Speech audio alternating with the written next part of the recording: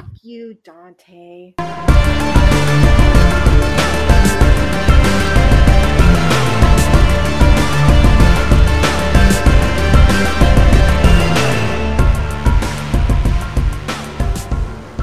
Whatever. Let's go. We're live. Fuck it. We'll do it live. You are actually one of the intro, part of one of the intro songs from when we recorded last time. I don't know what we were talking about, but you're like, fuck you, Dante. And I use that whenever there's going to be an episode I know it's going to go off the rails. That's everyone's warning now. Like, if you want to stick around for this, you are welcome to, but understand if you hear JB at the beginning of this, just know that it's gonna get wild. And it's usually the comic book episodes because I like to make my co-host very uncomfortable, so I'll just tell outlandish stories. Yeah. But either way, what's up, everybody? Welcome back to another episode of Off the Mets podcast. And we already started talking. We've been talking before I even hit record. You figure last time this guest and I, we got together and talked. We talked for 2 hours before recording and then 2 more hours after recording. So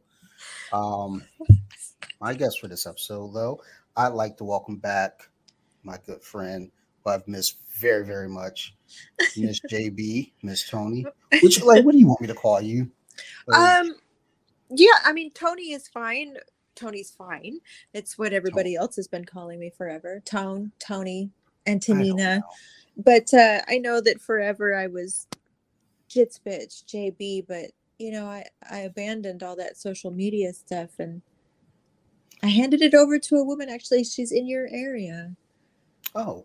Yeah. Well, you're a tough act to follow. So who did I talk with? Danny Patrick one day.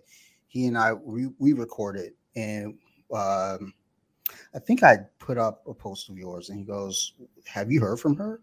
I was like, I mean, like I texted her like a month ago, but you know, like I don't know. Like I'm not sure how to answer that because also I don't like to put like people's business out. If you know, if you haven't heard from them, then I haven't either.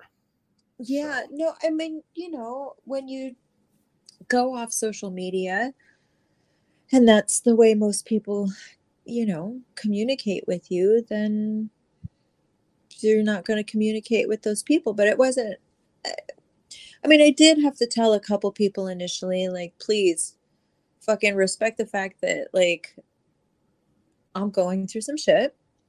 I don't want to hold my phone all fucking day. Oh, yeah. You know, yeah, like, you know, some people were texting. And I was like, this is, or they would text me Instagram posts. They'd be like, hey, have you seen this meme? Yeah, I'm like, look, I need some pointers. We need to talk. Like at that point, you're like, look, you might want to go here. We're gonna have an intervention, buddy. Yeah, clearly I didn't need to step away. You need to step away. It was you. But yeah, I mean, you know, I fucking Danny Patrick, my BJJ is okay. You know, my original Deep Half podcast crew.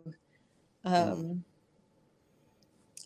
got nothing but love for those guys. Of course. Yeah. But no, well, what was it? I got a message. Well, you know, you kind of briefly popped up for a second, and I thought there were a lot of hackers like popping up on Instagram recently. Oh yeah.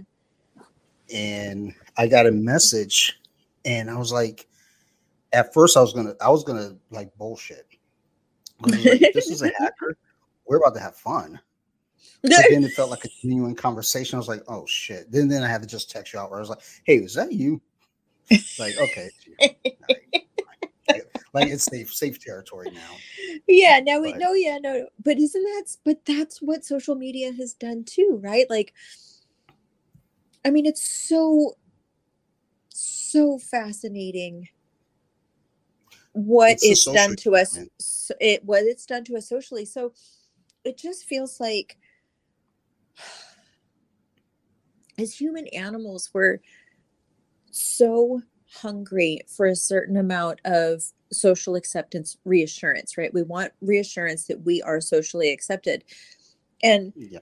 you know, there was a time when that social acceptance came in the form of like deep eye contact and long conversations and maybe a piece of meat over the communal fire with your group of humans, you know? And now it comes in the form of like, we need so much social reassurance and so much like I'm getting attention from people. And it's not even like a conscious thing, like I'm getting attention. It's that I'm safe in this somehow. Yeah. But to have it be to this magnitude is just so damaging. And if you get upset, like one of my favorite things coming back to the side account has been every time I post something in a story, I gain 3 followers and I lose 4. Or right, you watch the thing happen. And I've just been kind of trying to post stuff hoping that the numbers will just keep dropping. Like, could you unfollow me harder? You might be the only person I know on social media that wants the followers to go away. Yeah, I get messages from people like, dude, how do I get people to follow me? It's like, I don't fucking know. I people I didn't know people were following me. And so one day I looked, I was like, oh shit, This that's blew up. 70 followers. And now it's at a much larger number. I'm just like, okay, all right, this is what we do now. We just fuck around. Like and the fucked up thing is I repost from other people. I do an original post once every 2 months. And my quote unquote original post is just me taking someone else's post and putting it to another picture and saying, That's how hey, memeing is. yeah. It's like, oh, I saw these words somewhere else. Now I'm gonna go find a picture that's relatable, take your words, put them here, and then say, haha, oh, and my watermark. And they're like, oh, Yeah. dude, do it again. Effort. That was But my yeah, effort. yeah, Tip me. yeah. Well, Instagram at one point, I don't know what Instagram does now. They're like, here, we're gonna pay you. And I was like, don't do that. Yeah, now. Hold on. Like, please stop. Like, I Yeah. like, and then they got mad and said, psych, we're not paying you. Yeah, Good. no. I started getting those offers on the old account too, where it was like, monetize your account. We'll pay you to do things. And if you post reels and if you do this, and it's like, I'm not putting my face out there. Oh yeah, that was the one that got weird because they're like, I was talking to someone. They're like, yeah, you have to like do videos of yourself, and I was like, no, we're I'm not not doing doing that. that. I'm not doing Like, that. I don't know. I'm just not like even with the other podcast, my co-host, he's like he wants to do like shit for TikTok and all these other fucking things. I was like, I'm not fucking doing any videos. You can do all the videos you want, but I'm not getting in front of a camera. I'll for hold the anything. camera while you dance like an asshole in the Home Depot or whatever. He wanted his girlfriend to be involved, like so he wanted her to be the camera person. And I was like, well, if we're gonna use the camera, I mean, I got fucking camera stands and everything. We don't need a person with shaky arms fucking holding the fucking camera, making people Oh, nauseous. that makes it more exciting. Maybe not for me. Like only thing it does for me is I started judging you. I was like, yo, is that Michael J. Fox holding the fucking camera? Yeah. Oh, fuck you, yeah. Dante. Yes, I got another soundbite. Oh, I can't believe you just fucking said that. Yes, Dude, I can. I was trying not to, and it was like as I'm saying it, I was like, don't say Michael J. Fox, just say Parker, just say Michael J. Fox. Just do it. No, it was the right way. You did it the right way. It felt like it belonged. Yeah. I mean, I'm here for it. But yeah, how have you been? Oh, I mean, come on now. It's been what I was off social media for a year. Felt longer. Did it? It was a year. And in that time, I cleaned up so much shit in my head and in my life. And I went back to school. I'm working on a certificate in somatic trauma therapy. Um, yeah, that's work I'm doing now, which I'm really excited about. Um, I've spent just a shit ton of time not having my face in my phone and meditating and doing everything I can in service of other people and all that sort of thing. And then in the meantime, like the same shit still happens, but I'm able to cope with it better. Sure, I get that. I mean, you and I were going to record a few months ago, and I had you know, some big shit happened in my family. And probably always, whenever you and I are talking, we should just tell people trigger warning. Yeah. Like, look, like it might start off wholesome and tons of jokes, but let me tell you, at about that 20-minute mark, it's going to get a little dark. And we don't know when we're going to get back to the light. Yeah. But just know this, there's a happy ending because we're both recording. So we obviously made it out of it. We're here and laughing. That's how you get through. You have to, I'd say you have to be able to laugh at a time. Like, should we laugh at that? Should we be laughing? Well, that was,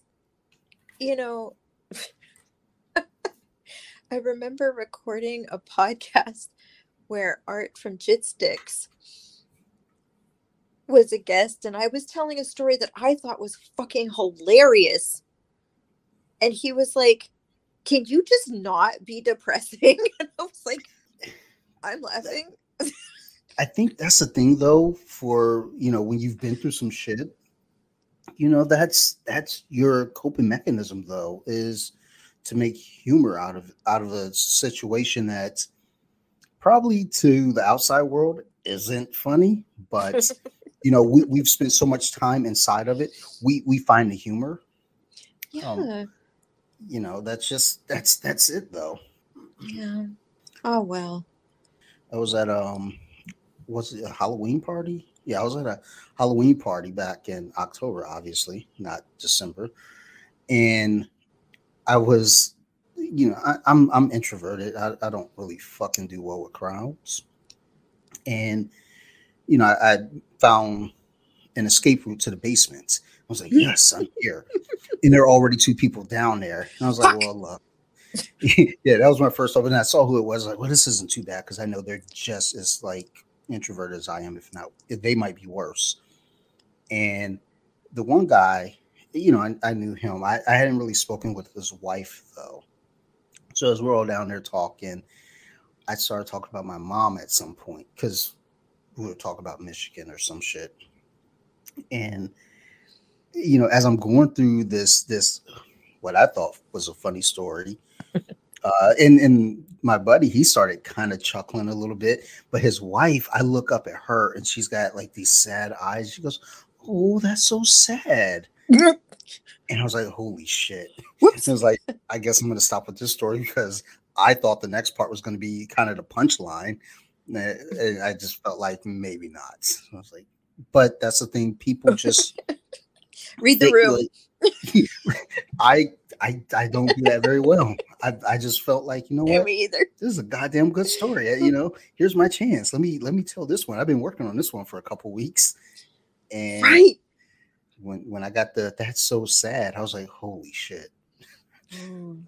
Like, oh no. And then Sarah comes out. Sarah's like, what's going on? And I was like, and she was like, you talk about your mom again. It's like, yeah, kind of.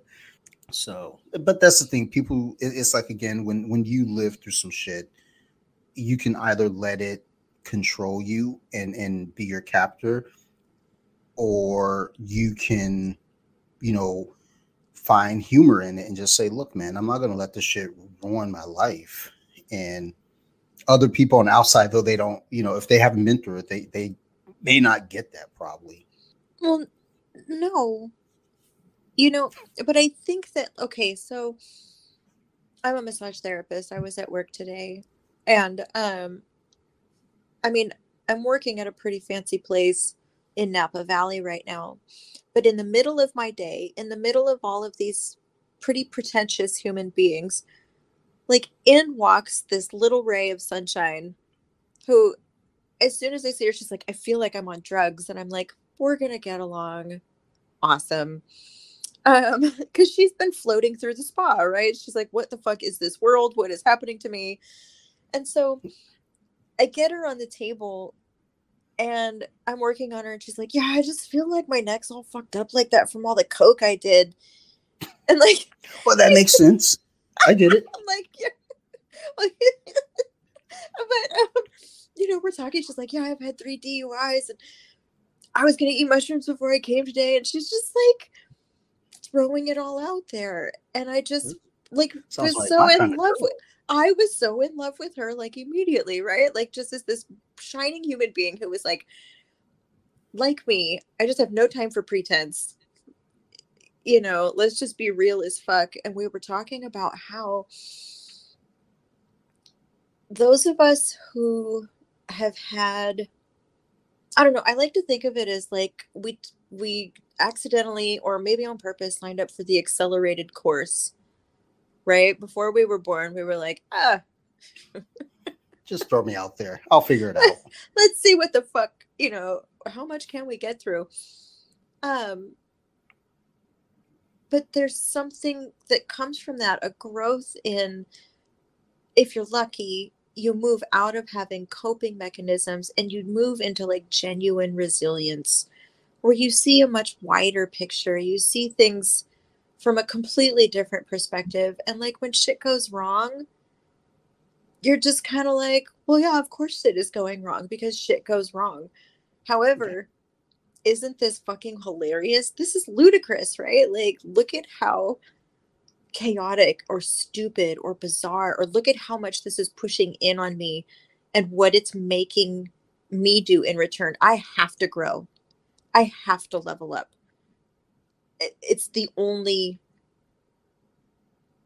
real way out. You have to just keep moving through it. And I think that anyone who hasn't had anything like squish the life out of them, there's no pushback. They don't understand. They just take it all and say, oh, that's so sad. Well, yeah. That I think, you know, when we see like celebrity, gossip or celebrity BS, and you'll encounter a story where they'll say something that just seems so ridiculous, but for us on the outside, we're like, what? Like get the fuck over it, man. Like you'll be fine. Like You're gonna be okay. Like, but meanwhile, it's like, for them, it's a crisis. But for us, we look at that. That's not a crisis, my friend. Like that's a fucking Thursday for me. Right. Like you ran out of gas, dude. I do that twice a week. Like, have you seen gas prices? That's horrid. Like, I didn't siphon enough last week from the other guy. My tummy had a tummy ache. Yeah, terrible fucking experience. Won't do that ever. No, again. No. Like, Anybody who's ever done it knows. I thought I was so fucking smart. I was like, no, I've seen it on TV before. No. But so I do want to go back to that though, where there is something about leveling up though, to the point where you've had rough everything around you for as long as you can remember, because then it sort of paints everything that happens even after things smooth out. Your nervous system is still primed for like, it's rough.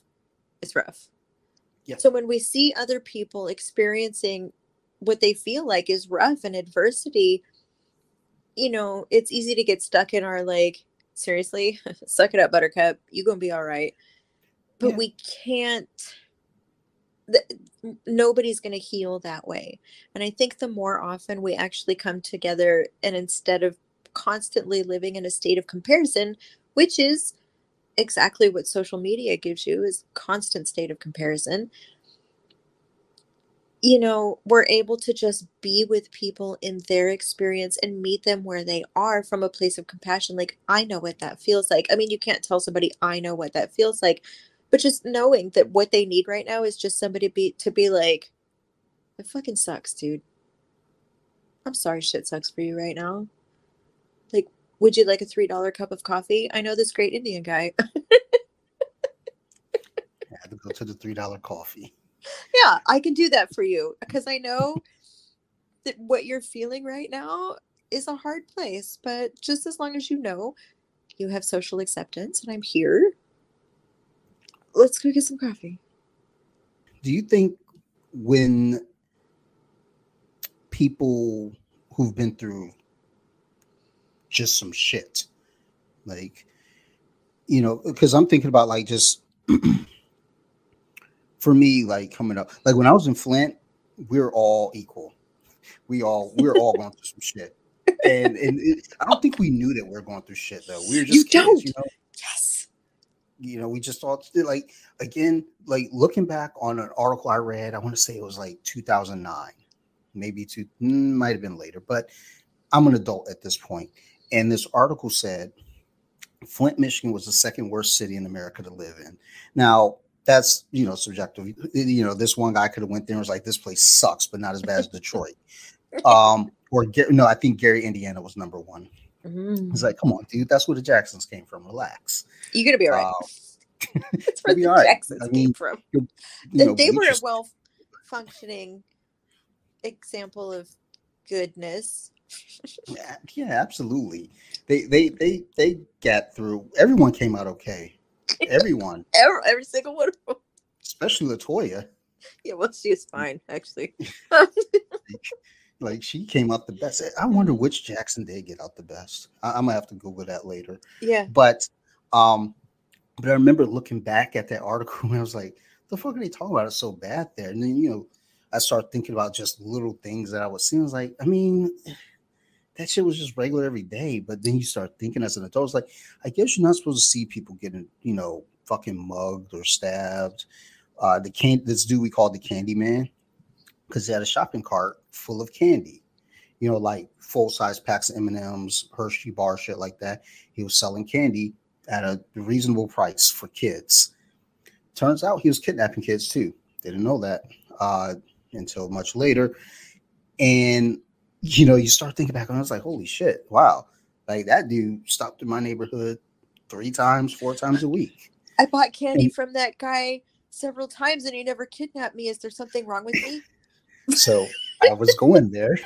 Like I started thinking like, what the fuck's wrong with me? Like he didn't want me. Well, but I mean, I was also a foster kid already. So he probably already looked at me and was like, fuck that guy. One family already got rid of him. Well, he'll probably stab me. It's like I'm not fucking taking that guy. He might steal from me. Like, fuck you. Like, I need this candy. But yeah, I wouldn't have stolen his money. I wouldn't have known any, but I was just taking fucking peanut M&Ms and fucking Nestle fucking Crunch bars. Yeah. Dick. Yeah. But just like I think about like, the people that you're around. It's like being in that environment with those people. It was like there was never any comparison or one up. And again, we're little kids though, so maybe we didn't really have that ideal in our minds. But once I got to Delaware and then to Columbia, Maryland, that became a thing just all the time. Someone was always going through something, but the next person was like, well, yeah, but I've got it worse. And then the next person, well, I've got it worse. And it was like, wow. Like, and I started thinking about it. What was the one thing that we all kind of had in common there is like, we're all from relatively decent, upbringings in that area. At least the families were, middle-class families, stuff like that. And you start thinking, it's like, wow, I guess, the further down you are on that spectrum, the less you play the comparison game or, this bullshit. Yes, because that like your shit doesn't need to be validated because you spent your early years making things that weren't okay just to survive. Yeah. So that is a pattern that we fall into where you're like, nothing's okay, so it's okay, because now it's just a level playing field. Yeah, I mean, I think there was one kid in my neighborhood. Well, he lived directly across the street from me. And when I was in Flint, I was with a foster family, wonderful family. I still consider them family. I still put the foster in front for some reason, but all those are my sisters.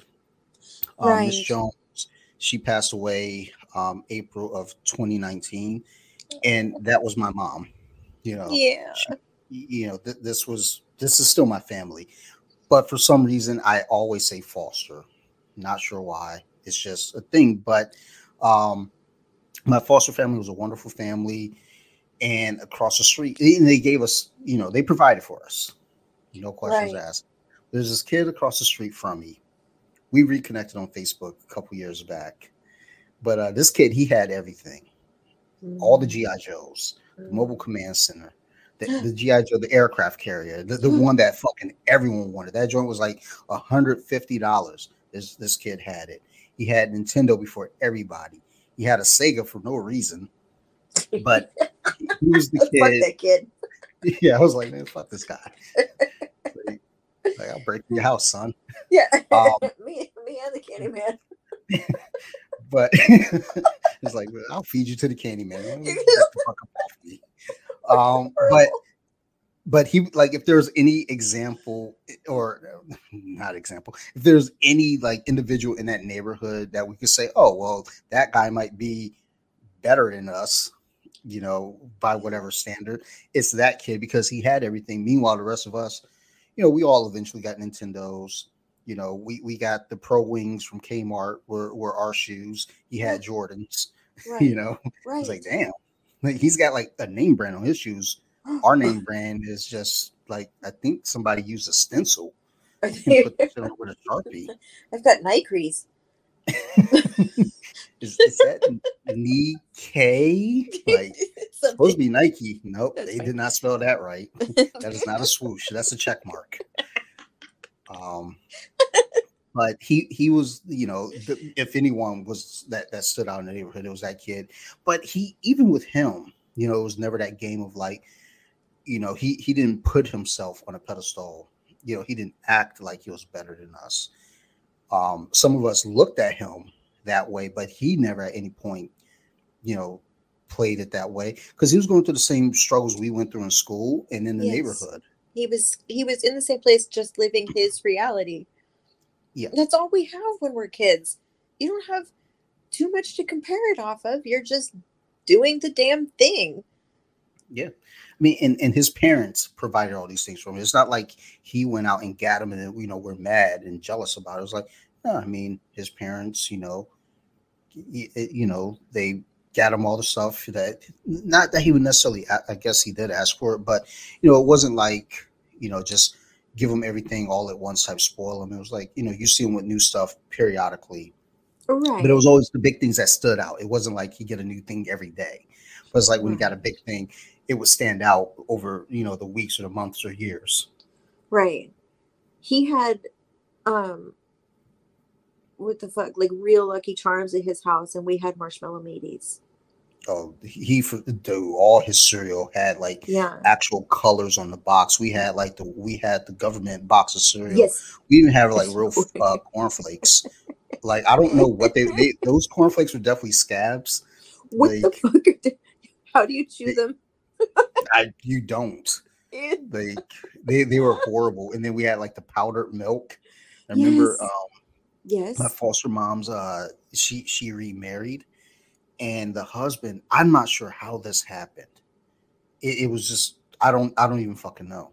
Somehow some Kool-Aid, I don't know how the fucking Kool-Aid got mixed in the powdered milk. So when we were making the powdered milk, the shit was coming out pink. And I look, for a kid that grew up with no food, I'm a fucking picky eater, okay? And when I saw that milk pink, knowing it wasn't strawberry milk, I just didn't get my calcium for the week. I was like, fuck that. Yeah. Well, I mean, have you ever had Kool-Aid without sugar? It's you can't do it. It can't be done. It shouldn't be done. That's That's not no. for your face. I think that's actually just battery acid. Like Kool-Aid with no sugar. I'm not even sure why. Like, well, eventually you just start having the little tubs with it already pre-mixed. Yeah. But even still with that, it's like you still had to add a little bit of sugar just to make sure it was just right. You know, you got to get the right amount of diabetes in your life. Yeah. We've been making it on our own this whole time, over sugaring, and then they're like, "Here, eat it at this level," and you're like, "You guys are fucking this up. You're doing it wrong." It's like, this is the baseline amount you should have. It's like, says who? Like you? You can't tell me what to do. Let me show you how it's made. I'm going to pour what you got here. I'm going to pour 3 more cups of sugar in. Fuckers. I fixed it. Yeah. But when I moved in with my grandparents, though, Kool-Aid was not a thing. You know? Yeah, that's always weird. Yeah. You're like, what happened to my thing? When I first moved with my grandparents down to Newark, Delaware, that shit was weird because I didn't understand. Like, when they went to the grocery store, they're like, Jake, you know, is there anything you want from the store? I had never had anyone ask me that question. You're what? I was like, what? So I said, get apple juice. So they got me 4 bottles of apple juice. And that was supposed to last me for like the month. No. Then you got a tummy ache. That's one way of putting it. I knocked out a bottle in a day. And let me tell you, yeah, that will never, ever happen again. No, that's rough.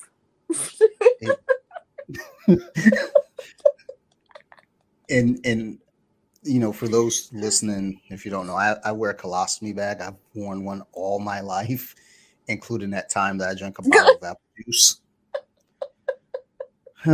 Just saying, it makes things a little more complicated. Yeah. So yeah, that's my time from Flint to Delaware. Yeah. Thanks for tuning in, people. And adventures in apple juice. Yeah, don't drink a whole bottle in a day. Don't do it. And when I say a day, I don't mean like a full 24 hours or 16 hours or 7, however many. Like 3 hours after school. Yeah, this was like definitely, you know, a Saturday afternoon. You know, they get home from the grocery store. I got excited. I didn't put the shit in the refrigerator. Yeah. I just started fucking pouring it in a glass and just gulping it down. Like, I want to say this might have been an hour and a half, 2.5 hours max. But it was so good. But it's best thing I ever put in my fucking face. Dude, it was so good. Like, you're talking about a poor kid who's never had nothing. And you give him like a bottle of apple juice, and I was like, holy shit. Literally. What? What is this life? What is this hell? I had to readjust. Like, mentally, I had to readjust to that. Well, I went through that too.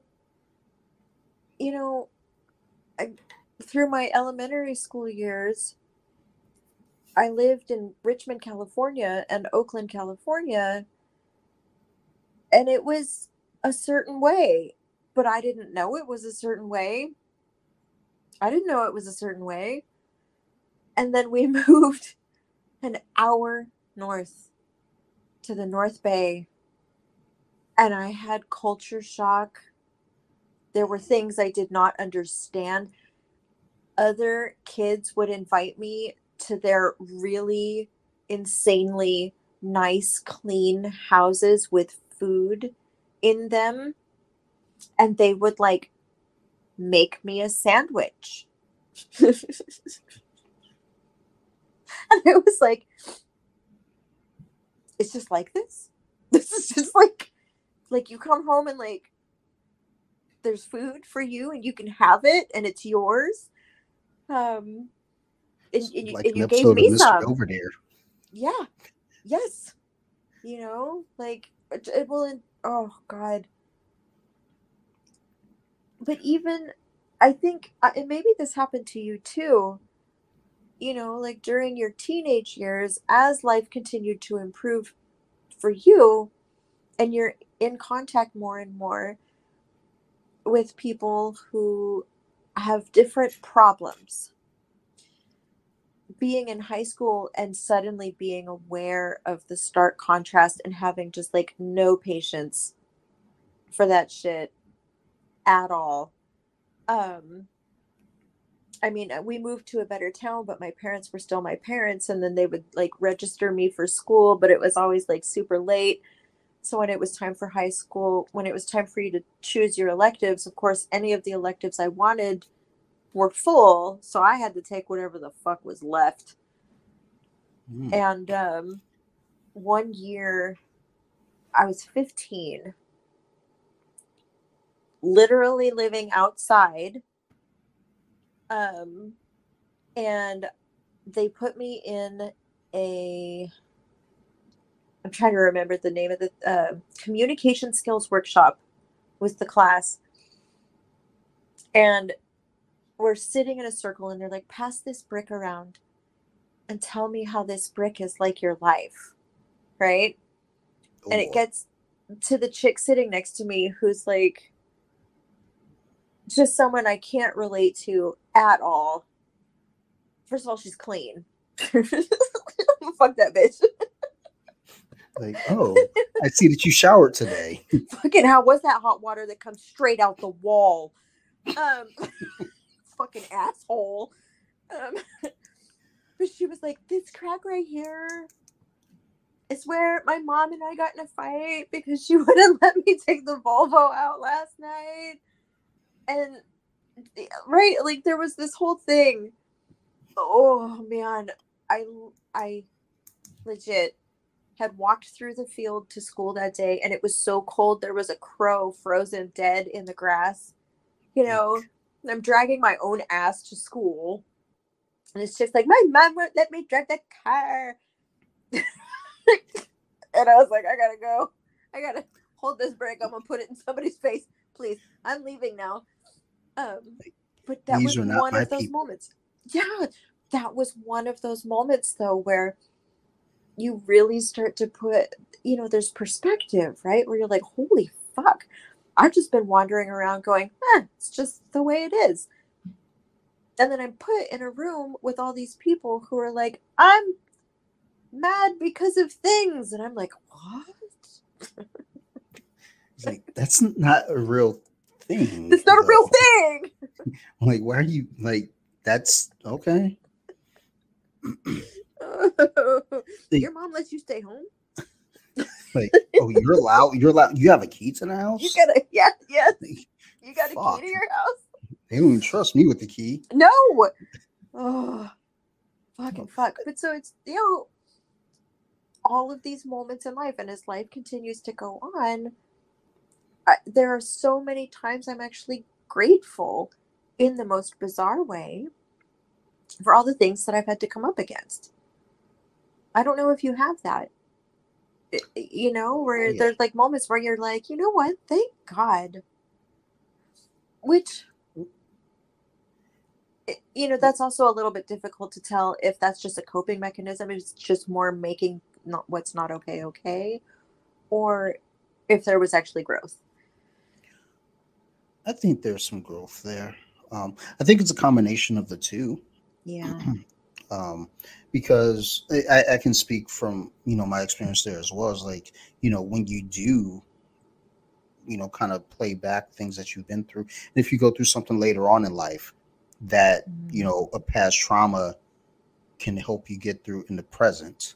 Yeah. So, you know, and the thing is, it's not that you want to go through these things, but, you know, at some point, and that's not to say all trauma. I know, you know, if there's anyone listening thinking, you know, well, you know, I saw this tragic thing happen in front of me, you know, that, you know, that's not going to serve me any benefit later in life. And the thing is, you know, I've been through some shit. We've all been through some shit.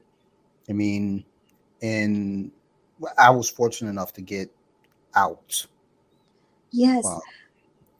So I will always mark that as a thing that, you know, for me, I got lucky. My brothers and I, we got very lucky, and we were taken out of a bad situation, seemingly put into another bad situation, but we didn't know it then. because we just knew that the situation we were in before was far worse. And then we ended up in Flint, Michigan. And that's really weird to say, dude, you went to a city with lead in its water. How is that better than where you were? You'll Like, trust. just trust me. Just It was trust. better. It's just far I don't, better. but understand my baseline.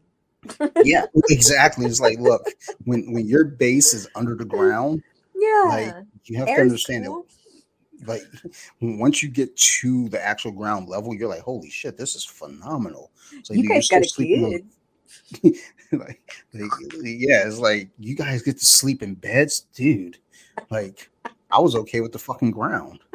My nest. Well, we just recently had a power outage. Like the day before Christmas Eve, we had a power outage, and it was cold as fuck. It was the coldest I've probably felt in a very long time here. And my wife texted me. It was like, "Hey, the power's out," which means we don't have any heat because everything's electric. And I was like, "Well, I'll reach out to my grandma. We're gonna go that way anyway for Christmas, so I'm sure it'll be fine for us to stay there." Although they converted my room right away. As soon as I moved out, they converted my room the next day. I was like, "You're not coming back." So just knowing it's a temporary thing. And she was like, "Well, look, we can, I'll call my mom because we're going there. We go to her family's house for Christmas Eve." So I was like, "Okay, not a big deal. That's fine too. Let's do that." Then I get a text later. Let's just tough it out. And I was like, "Okay, so I'm gonna let you know now. I've lived through tough it out, and I don't want to tough it out. Like I didn't have a choice as a kid, but to tough it out. And right now I have a choice. And it's like, let's go elsewhere. I don't want to stay home." She was hell bent on staying though. And I think that's the thing though. It's like when you haven't been through the shit, it's like, sure, mentally I'm built for it.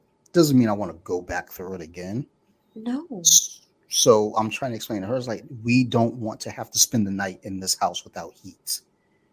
Like that's just not something that you want to do, especially as cold as it was. It was like Right. -9. Yeah. And fortunately, by the time I got off of work, the power came on just as work was ending. Nice. But we had already made plans to go out, have dinner somewhere, and then go watch Puss in Boots. Which we ended up going out to have dinner.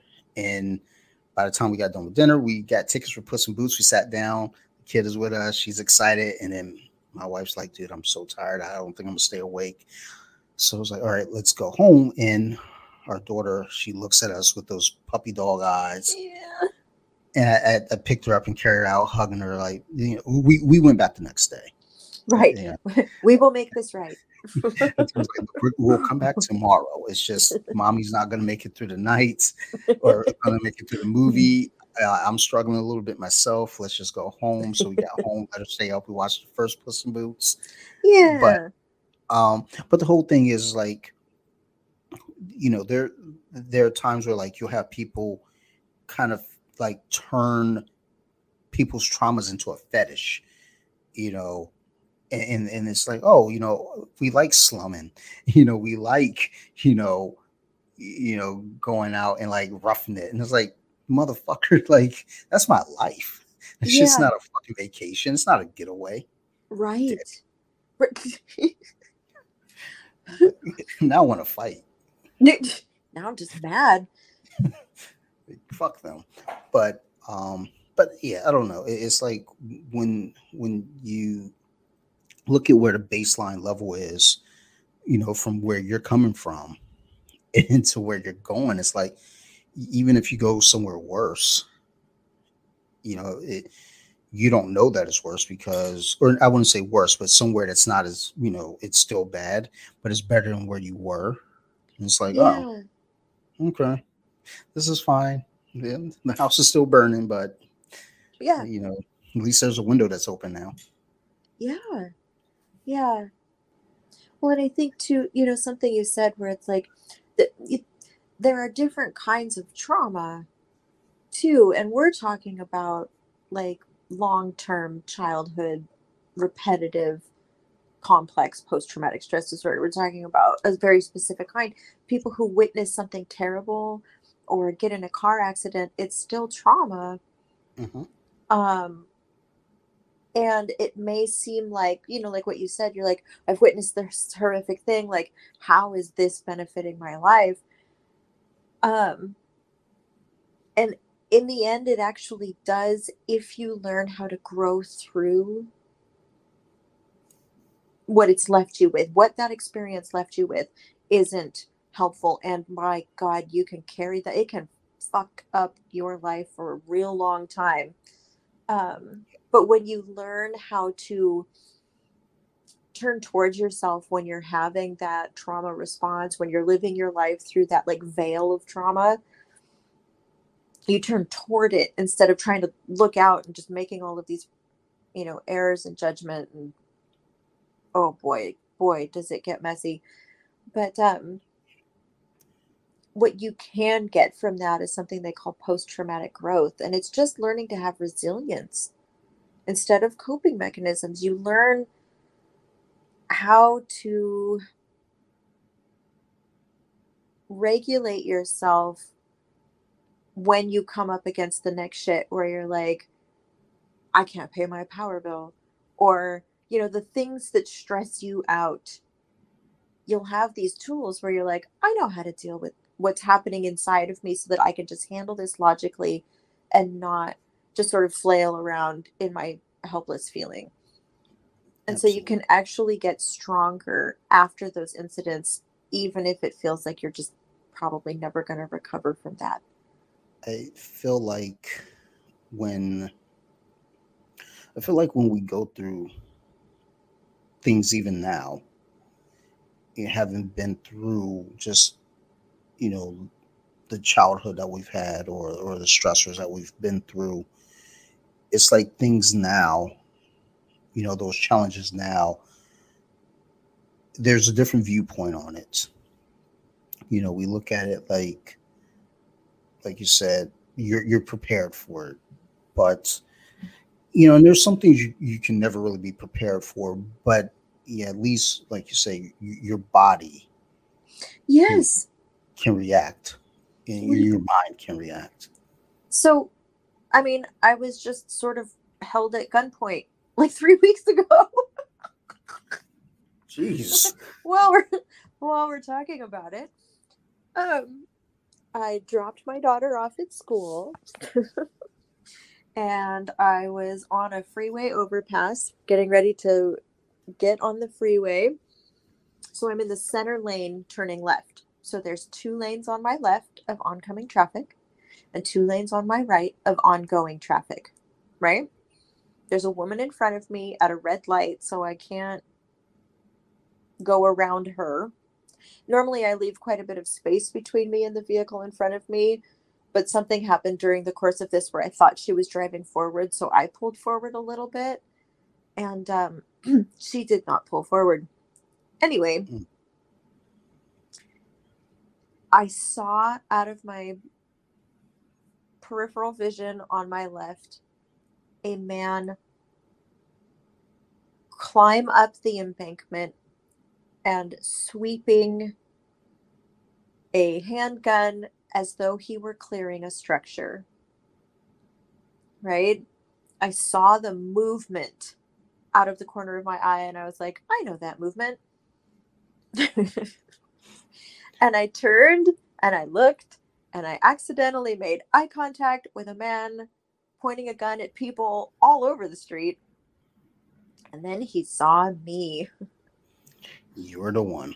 Well, I fucking looked over there, didn't I? Um, and so, you know, he's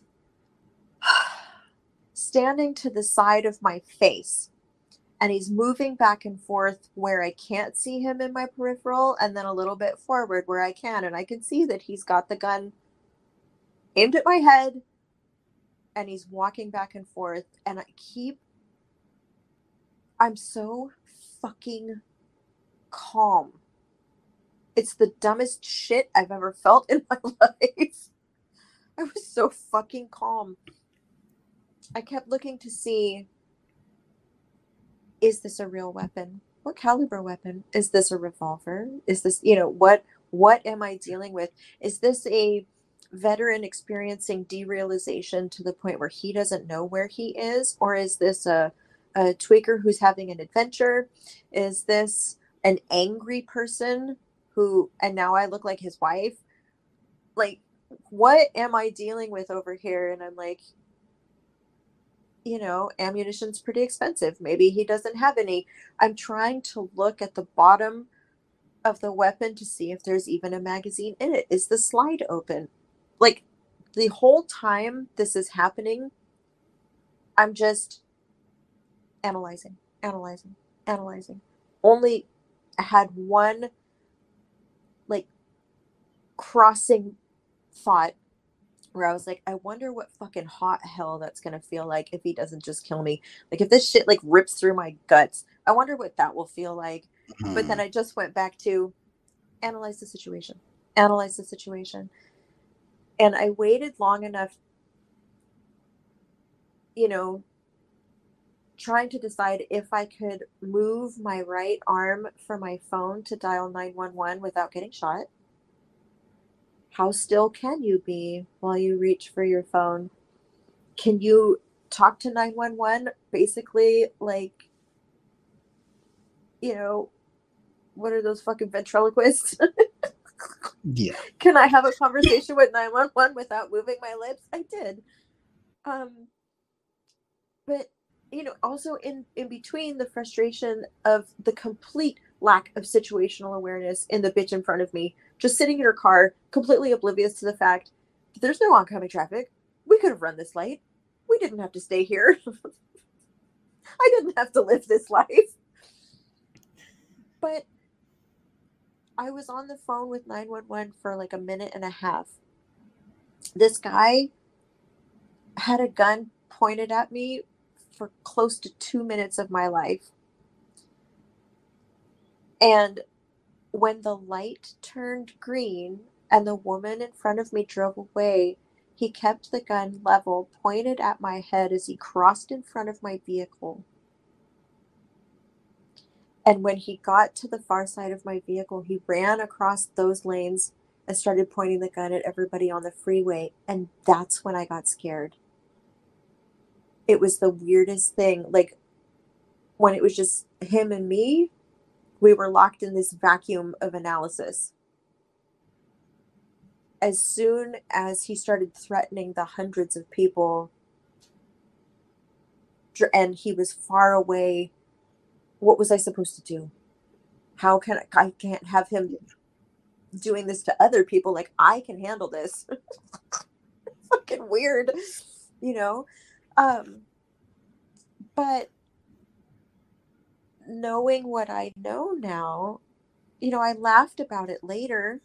And there I made some pretty damn good jokes later, as a matter of fact. But knowing what I know about everything, that how trauma goes into your body, you know, that sort of thing, I knew I was driving to work. I had no time to like discharge this energy or like go for a run and make my body understand that I had moved away from that, because I had to sit and do nothing while this happened for 2 minutes. That locks some shit in your body, you know?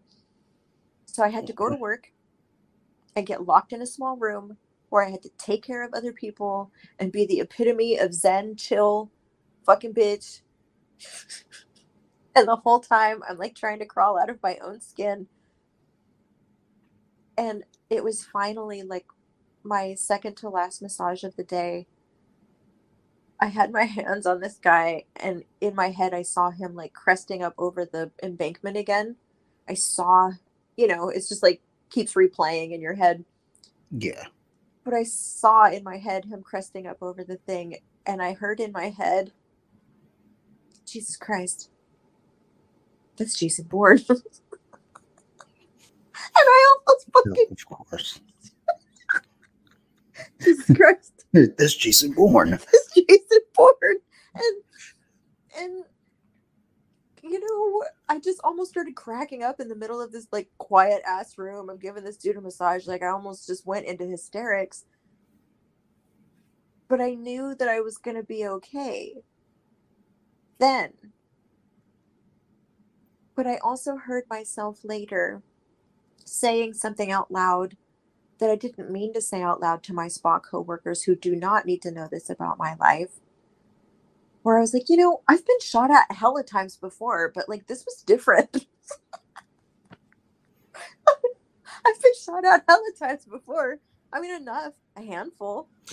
And this just felt like so personal. That's what I was just thinking. And then your coworkers are like, personal? Excuse me? Do I know this motherfucker? Oh God.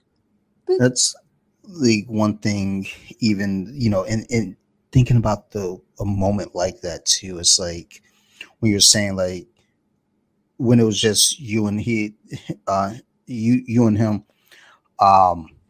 it's like you can handle this moment. Whereas once you start, going at other people, it's like, oh, but can they handle this moment? I know I can. No. Come back here. Come back here. There's something to that as well, though, that comes with trauma and having gone through just, so much shit prior.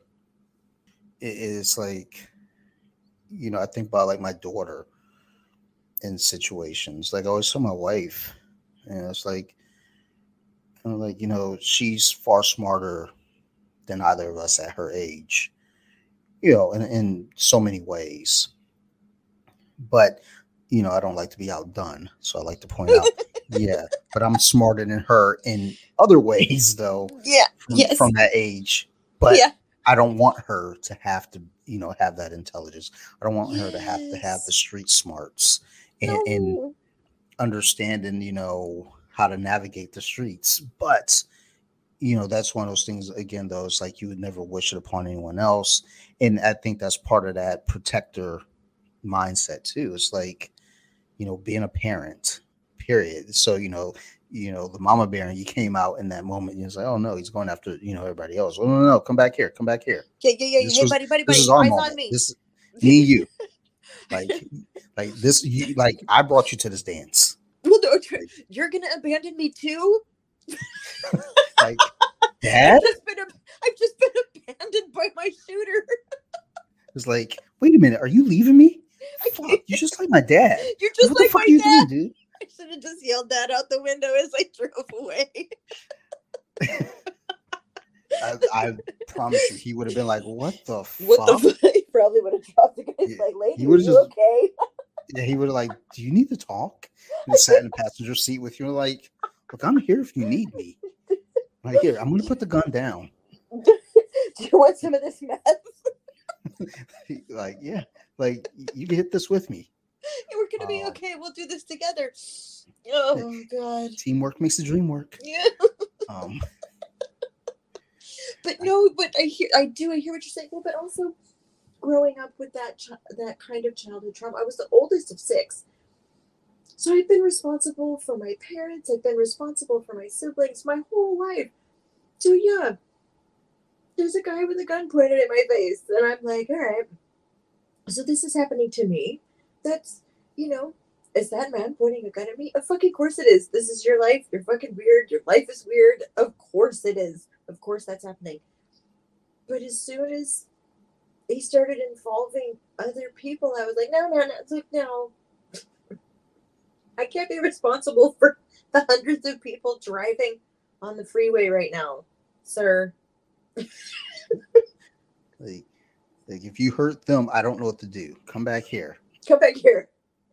Like I got something to tell you. Yeah.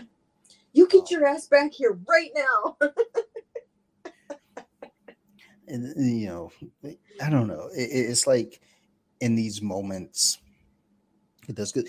It gets weird, but also just having to not constantly be in that mode, that fight or flight mode. And sometimes people are just always in it no matter what. Yes. Like I think back to something you said before when we might not have been recording. I think we were just talking. Like, I don't know, but like we're talking about our age and how people our age, like peers our age, complain about being old. Mm, And you're like, no, like celebrate mm-mm. that shit. Yeah, Like, 'cause check it we know out. so many, they haven't made it this far. So, Dude, like all my friends are dead. yeah, I mean, it's like every, Not jo- incarcerated. yeah, well, yeah, I got, you know, paralyzed, Yes. incarcerated, Yeah. deceased. Yeah. Um, one, we go to a get together every July and October, specifically October, a Halloween party.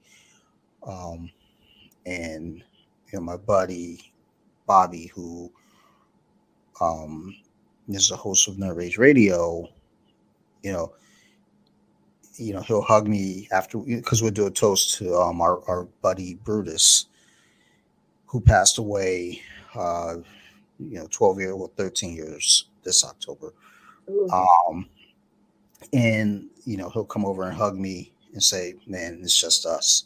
Because when we used to hang out, growing up, there was this house that we called the World, um, and it was just it was such a bizarre place. It's I can't even describe it, but it was just such a fucking like if you put cameras in there like it was the fucking real world, you'd have a hell of a reality show.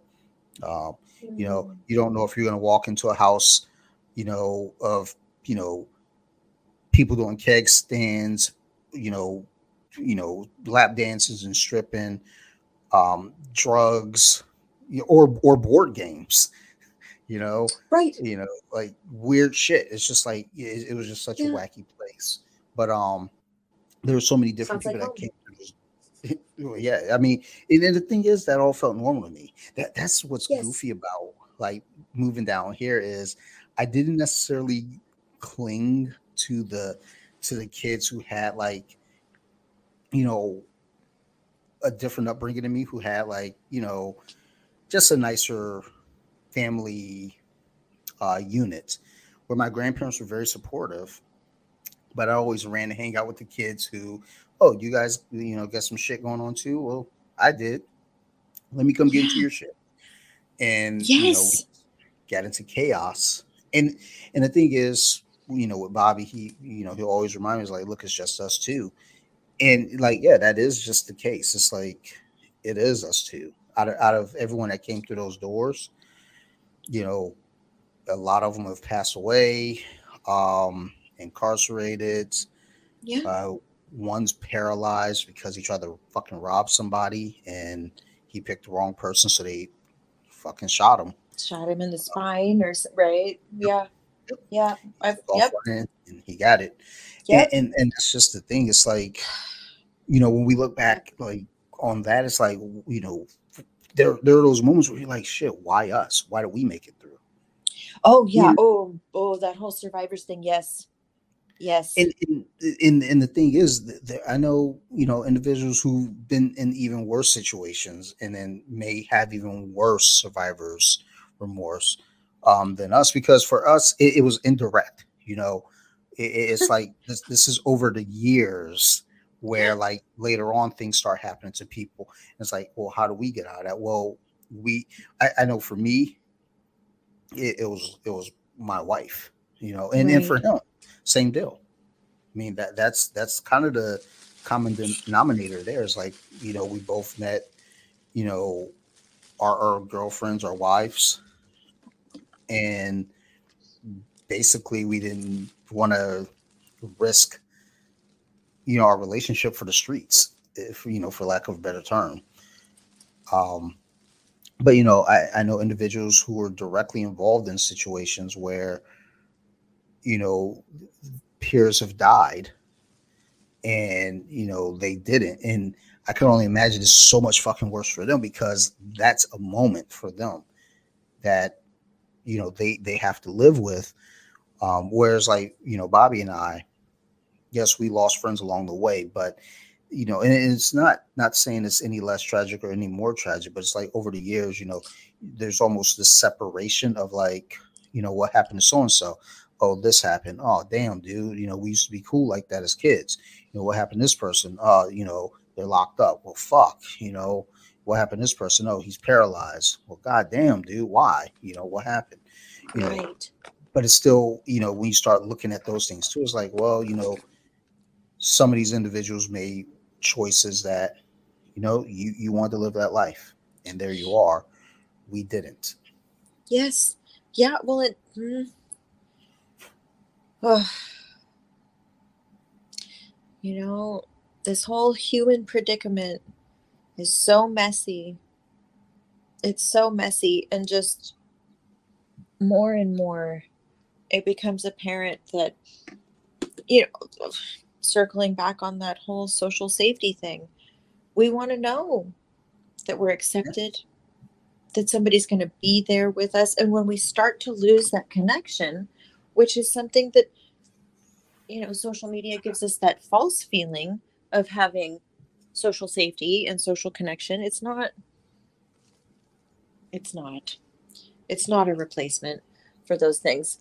But it becomes more and more apparent that we need each other pretty fucking bad. And we need each other to level up to a point where we stop just looking at our own shit like, I know what's right. I know this. I know that. And you look over at people who we think are fucking up and they're like, he's fucking up. He's fucking suffering. Your friends who are fucking up are suffering, and they need like some grounding. They need connection. Well, I sometimes wonder now too, just as we age, and I think about that, as a kid, I remember looking at my grandparents and I was like, man, y'all ain't got no friends. Y'all like what are you guys, assholes? Like, yeah, nobody like you? You're always pretty fucking nice to me. Can't you be nice to other fucking people? Yeah. What did you do? Like, why doesn't anybody ever come over and hang out? Like, shit. It's like as I'm older now and I start looking, at just kind of life and relationships and connections and stuff. And I try to remind myself, it's not like when we're kids. Like, hey man, you want to go hang out? It's almost like you kind of have to like schedule appointments to hang out with each other. Like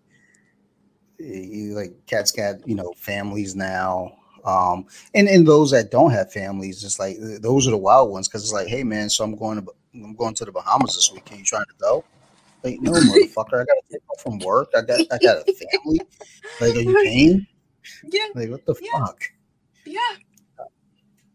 But I do think about, kind of the whole social thing though, because I think that's always that acceptance thing is always going to be there. And to some degree, I still kind of handle social media how I handle real life, where it's like I have people that I communicate with that I care about, both in real life and through social media. And I like to think that those people know that I care, yourself being one of those people. And for those who might say whatever, have an opinion one way or the other. And I don't particularly care for the opinion. I handle the shit the same way I handle real life. It's like, oh well, fuck you. Like, yeah. But the difference being with social media is I could block you. Right. Or yeah, exactly. I could just get away from there. Yeah. Or I could just leave. I have options, but I still try to make it very clear to those that I do care about. Those that I would call friends. It's like I still try to have a connection, even if I take a kind of a breakaway. I still kind of reach out to some degree, just so people are like, hey, like I may not be fucking with this crowd, like this entire ocean of people. But I want you motherfuckers to know that, like, I fucks with you. Yes. So I really, when I went off social media, when I gave the account away, when all of that happened, I recognize that my experience on social media is not going to be, the way other people experience it.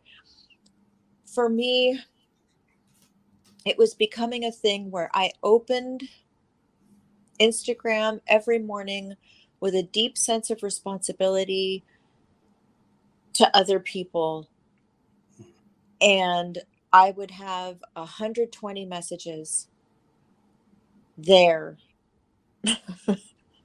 people waiting for something I was responsible for, obviously. um, and I had to go through and open every one of the messages to find out if it was something important or not. And a lot of the times, it was pretty fucking important to that person. Um, you know, I had, due to the nature of the account, and this is why I went, started the schooling I'm in. Um, I was reading a lot of personal trauma.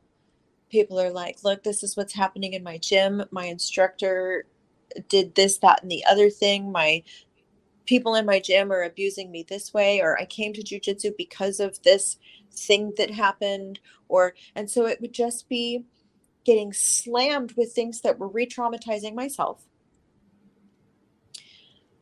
I felt like I had done a pretty good job. Look, you know what? I did a fucking great job not encouraging in any way flirtatious solicitations. There weren't dick pics filling up the DMs. It wasn't that kind of thing. That However, makes one of us. yeah, exactly. Well, Jesus, Jesus. Danny Patrick is basically now living that jits bitch life, and it's fucking hysterical to realize that if we do a podcast again, we're going to be reading his DMs. I So get some of the wildly kickback from his inappropriate. DMs because I repost like a meme Of of his his every stuff. Tuesday, Yeah. and Yeah. people jump in and they're like, "Oh my god!" Like, fortunately, he jumps into the comments himself, so it's Yes. like, I Thank I you. don't need to smoke. This is his. I'm just a facilitator. He doesn't even need me to do this. I'm just doing it because I need to fill space. Well, and I thought it And was fucking funny. So yeah, exactly. I'm sorry It's you like don't. that's But why I repost it. yeah, exactly. And this is my shit. And if you don't like what's here, fucking unfollow me harder, daddy. So, Jesus Christ. Anyway, it was so much where it was traumatizing me to the point where I couldn't connect with people in any sense of safety. There were very few people in my messages on a social media platform that were healthy, enjoyable, communication, and it got to the point where I was getting so shut down that I was well below fight or flight on that ladder of regulation. I was just down at the bottom where it's like I'm in a hole under a rock in a cave. I can't feel anything any of you are saying to me. I can't feel anything that I feel outwardly. And so even though there were people around saying, we love you, you've done so much, you're so helpful, all of these, I couldn't feel anything. And I knew I had to do something because that's not me. I'm like warm and squishy and loving to the point where it's pretty disgusting. So to be getting to the point where I was like, that's weird. I don't feel anything. I was like, oh, I have to do something because I've seen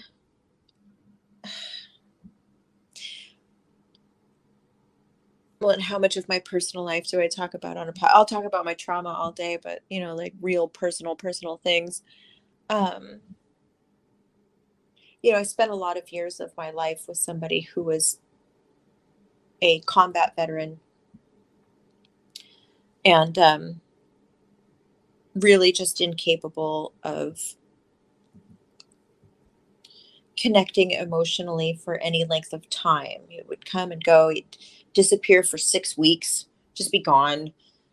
And so I was living that reality too, and just all of those things together. I had no um, human connection, no safety in that, and because I had already seen what happens when somebody reaches that point and they get that shut down, it is incredibly difficult to get out of that, and I don't have that option. I don't have that option. I don't live a life where I have the privilege of just like checking out and going, fuck it, I'll, get this next round or whatever comes next or whatever. I got responsibilities. And so I had to get up and save myself and, you know, walk away from what I felt was my responsibilities to just an awful lot of people every day. An awful lot of people. Like, I was so grateful the day Instagram switched from telling you how many messages you actually had to just going out, like, we max out at 20. We'll just tell you it's 20. That's like, thanks. It feels more manageable. And you open it and you're all, it's not. Because you lied. You lied to me again. None of this is manageable. I need help. Yeah, Instagram has a way of making you think one thing. Yeah. Yeah, they're like, hey, yeah, it's safe. It's all good. It's all good. Just kidding. You just come on in here. Just come on. It's just a full-size candy bar. Come on. Get in my shopping cart. It's okay. It's all right. I'll push you around the block twice. 2 times. Eat what you want in there. So that, and there we are. That's where that dark humor thing gets in, which is also part of it too. Like, I get along with combat veterans so well because we have the most horrid meme collections, sense of humor, just like sending things to each other where it's like, oh, that's wrong. To the wrong person, it's wrong. Yeah. Well, I mean, we're making jokes about a guy who literally abducted children. Yeah, that's kind of wrong. It's fucked up, but we're like, he didn't kidnap you. Something must be wrong with you. Yeah, I can make all the jokes. He didn't get me. I'm safe. Yeah, look at that. I made it. Escaped that one too. There's still time. Right. I mean, I'm only 45, so give it time. Yeah. People live longer and longer now anyway. Some of them. Fortunately. Yeah. Like, I know at one point, when you're running the account, you like just see. I would always, kind of talk, out of Instagram about, some of the stuff I would see you doing. And it was, in a good way, in a positive way, just speaking of how you are a positive influence. And the thing is, I encounter individuals through, because of you. I'd meet, other, I guess Instagrammers, if you will. Because of you, because there's still some people every so often I see them pop up and I'm like, how do I know? Who are you? Oh. Like, oh, okay, that's how I know you. And that, that's not to like kind of, dismiss them or anything. It's just like, I always try to have some understanding of connection as to, is it someone that I just happened upon or they happened upon me, or did I meet you through reposting something of this person, and then we struck up a conversation, Right. things like that.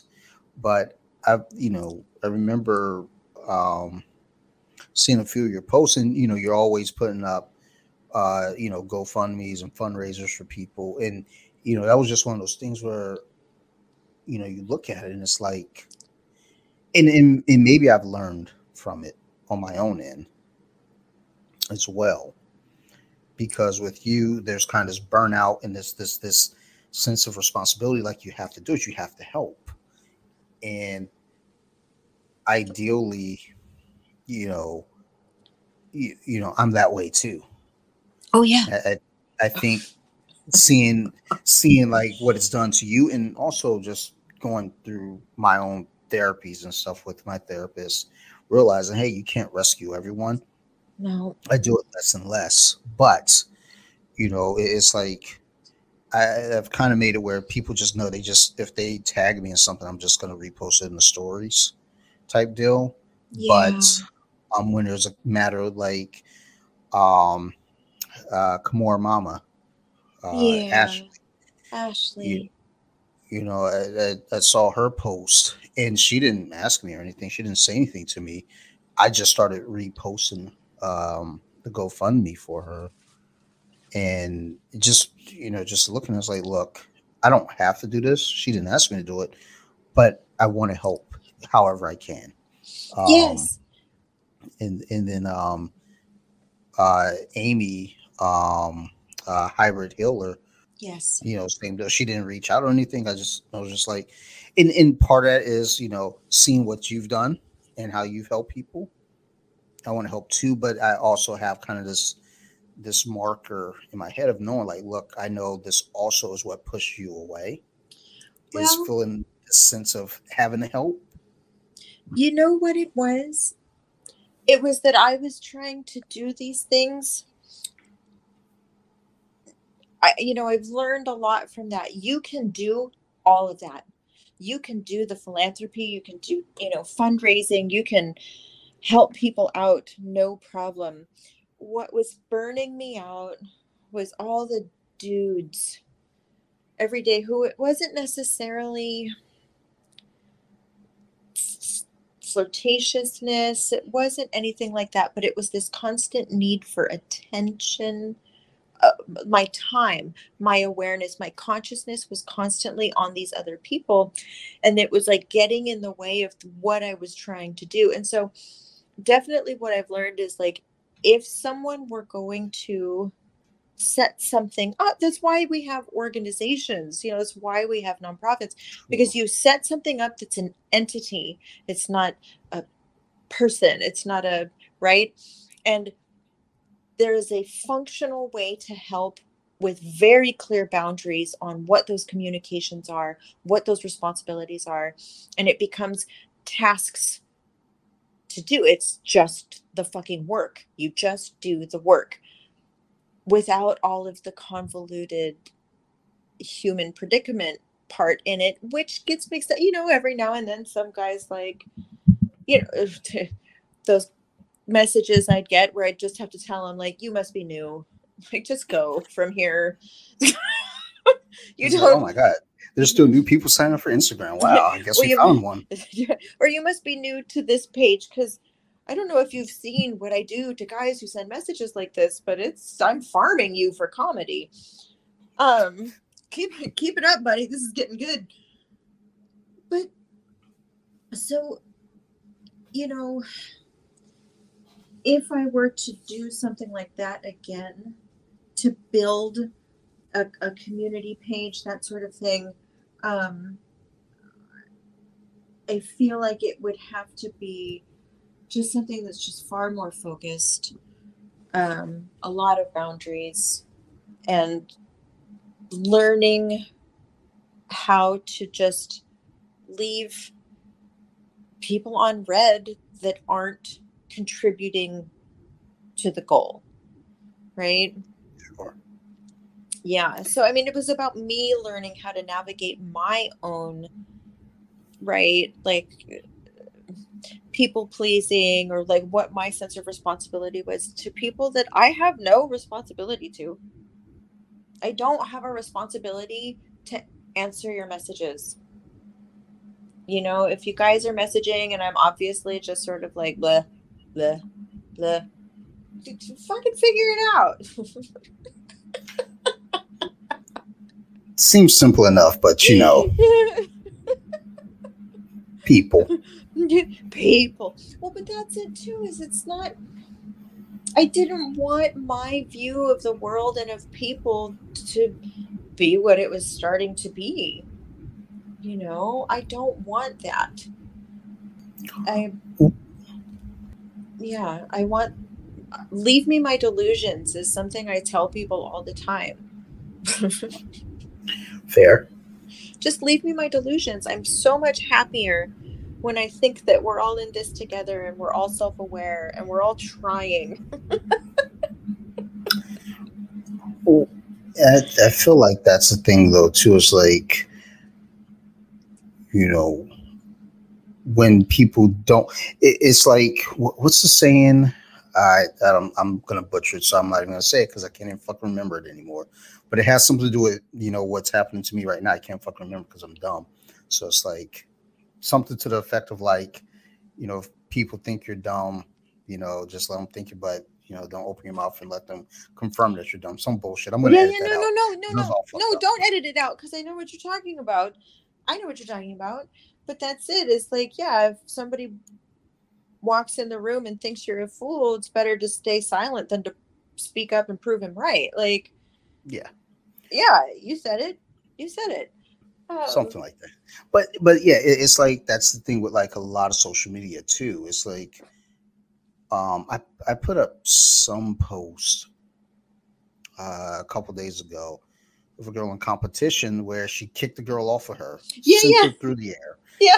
And Jesus Christ, like the comments were all relatively positive. I think there are two people who were like, "Oh, that was, you know, unfair. How's that not a foul?" You know, but that falls into that pocket where it's like, it's not even so much about majority rules. You know, well, everybody says it's fair, so it's fair.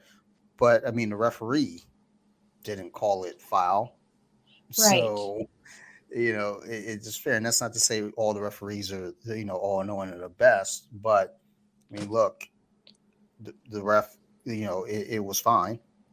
Right. You know? Right. There's a lot of that too, though. Like, people like to speak up when, you know, like everyone on the internet is an expert. Yeah. Yeah. I would get a lot of that too. The guys who come in, I made one of those vintage comic memes once where like this chick is laying on her back on a picnic blanket on the grass and she's got her hand on her temple and she's sort of looking away from the guy who's leaning over her, and it said, "Did you just fart?" And she was like, "I had protein shakes for lunch." Like, this is a joke about fart milk. This is a joke about protein shakes giving you farts. People, farts are funny. And I get this guy who goes in the comments, I remember, he was like, "Who eats protein before a workout?" but that's fascinating, right? It's like, you don't have protein all day until after you work out. How do you know she didn't work out before lunch? Do you only work out in the evening? Is your existence the only existence there is? Like, just that's what I definitely laugh at the thing. I definitely get a lot of that where, like, you know, and it kind of goes back to what we were talking about earlier with stuff where it's like, you know, their existence is the only existence they know. So it's like, you know, but it's hard for, you know, it's like, it's hard for them to see, oh, well, people might work out at other times of the day. You know, they might drink their protein shakes at a different time of the day. Maybe that chick gets up in the morning, does her workout, and then has her protein shake. I mean, but it just, why do you feel the need? What is it? What is that? Actually, I've read a lot of books about what that is.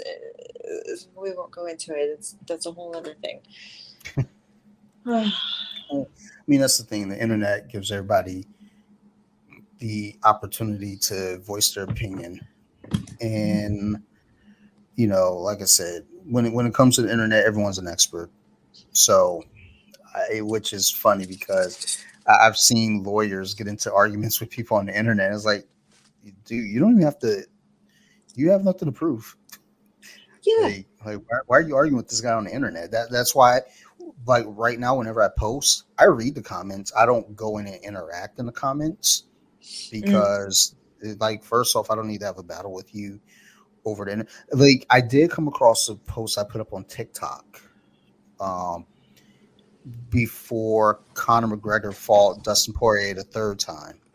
And in an interview, I didn't put up the interview yet. I just put up a picture of the quote. And he says, I only count knockouts. Yeah, I remember that. I don't count tapping, all this other shit. And someone goes in the comments and goes, the only thing is he didn't say that, though. And I replied back, I was like, but he did. He was like, no, he didn't. So I was like, okay, cool. So I went and found the exact sound clip, reposted it, and tagged that person in the post. Said, hey, so here it is. Yeah. And that only comes up because I just started posting on TikTok again today. And I went back to that comment because I was like, I thought that was pretty funny. Let me go back and look at it. Oh, his account is deleted because he's no longer there. Right. But it's like people will argue anything on the internet. And it's like, if you give the energy back and argue with them, then you just did what they wanted. You just stoop to their level. Now you just prove that you're both fucking dummies. And, yes. And when I see lawyers, arguing with people on Instagram and TikTok and Facebook, it's like, God, come on, dude, you're better than this, aren't you? Aren't you? Well, but see, that also helps you and I, people like you and I, with our sort of biases toward people we assume are somehow better than us because they've accomplished the thing. Somehow they became a lawyer, which means that at some point they were actually interested in justice or something. Wrong. Wrong. These are probably just people who like to argue. So true. Yeah. True. Yeah. Good point. Or they didn't even want to become lawyers, but their parents made them become lawyers, and now they just like to argue. So, I mean, you just never know. They aren't better than that. Nobody's better than that, Yeah. Like, I used to want to be a lawyer until I realized that, I don't really want to argue. Actually, watching The Devil's Advocate made me not want to be a lawyer. Oh my God, I haven't seen that in forever. Yeah, I keep, every time it comes up, I'm like, I gotta watch that tonight, and then I don't. And I'm not gonna watch tonight either. I think I gotta watch Wishmaster or something. I don't fucking know what I gotta watch. But that made me say, no, I don't think I'm gonna be a lawyer now. Like, just looking at the whole, you gotta win the case, and then he ended up having to defend the teacher, just shit like that. I was like, nope, I don't think that's something I want to do. And then I realized it's a lot of work. I'm not about that life. Yeah. So. Yeah, there is that whole a lot of work part. If you say a lot of work, I'm going to say, yeah, I'm going to go ahead and check out now. That's why I do podcasts. Yeah. Just plug in, just say nonsense. And they're like, dude, like that's a lot of work. No, dude, like, I recorded between Friday and Sunday 4 episodes, so about 8 hours of podcasting. Like, dude, that's a lot. I was like, no, dude, I'm just talking. Right. I'm just hanging out with my friends. Yeah. I like these people. So it's not really a lot. It's actually okay. But doing like shit like lawyer and doctor shit and like shit where you got to do like a lot of hard work. I don't want to do that. Yeah. See, I work pretty fucking hard. I work pretty fucking hard, and it's a lot to keep track of everybody's everything and all that sort of thing. But I love my work. I love what I do, and that was another thing too, is that, I'm a helper person. I know this. And I need to have an outlet for that helping. And just being shut down during the pandemic, I had not a lot of outlet for my helperness. But but being able to sort of like get set free and come back to work has given me the opportunity to remember why the fuck I do what I do in the first place, and to remember that, you know, you just do what you can with what you have where you are, right? Yeah. Each of my clients that I work with, and, you know, whether it's body work or trauma work, whatever, and they're floating out of my office and you can tell something positive has happened for that person, bam, done. I have done something today. What are you giving back? Yeah. Yeah. I'm a person doing people things.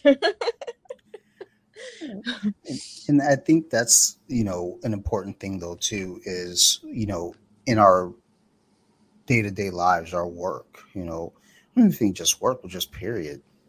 Um, Having the ability to give back, having the ability to help or contribute or, you know, whatever it may be. I, you know, I always talk to my manager about that at work. It's like, dude, we're not fucking helping anybody. We're just stealing money from people. This shit is trash. I don't fucking do this. Yeah. And you know, and even with that, it's like there are people we're helping. You know, when people come in, they pour their hearts out.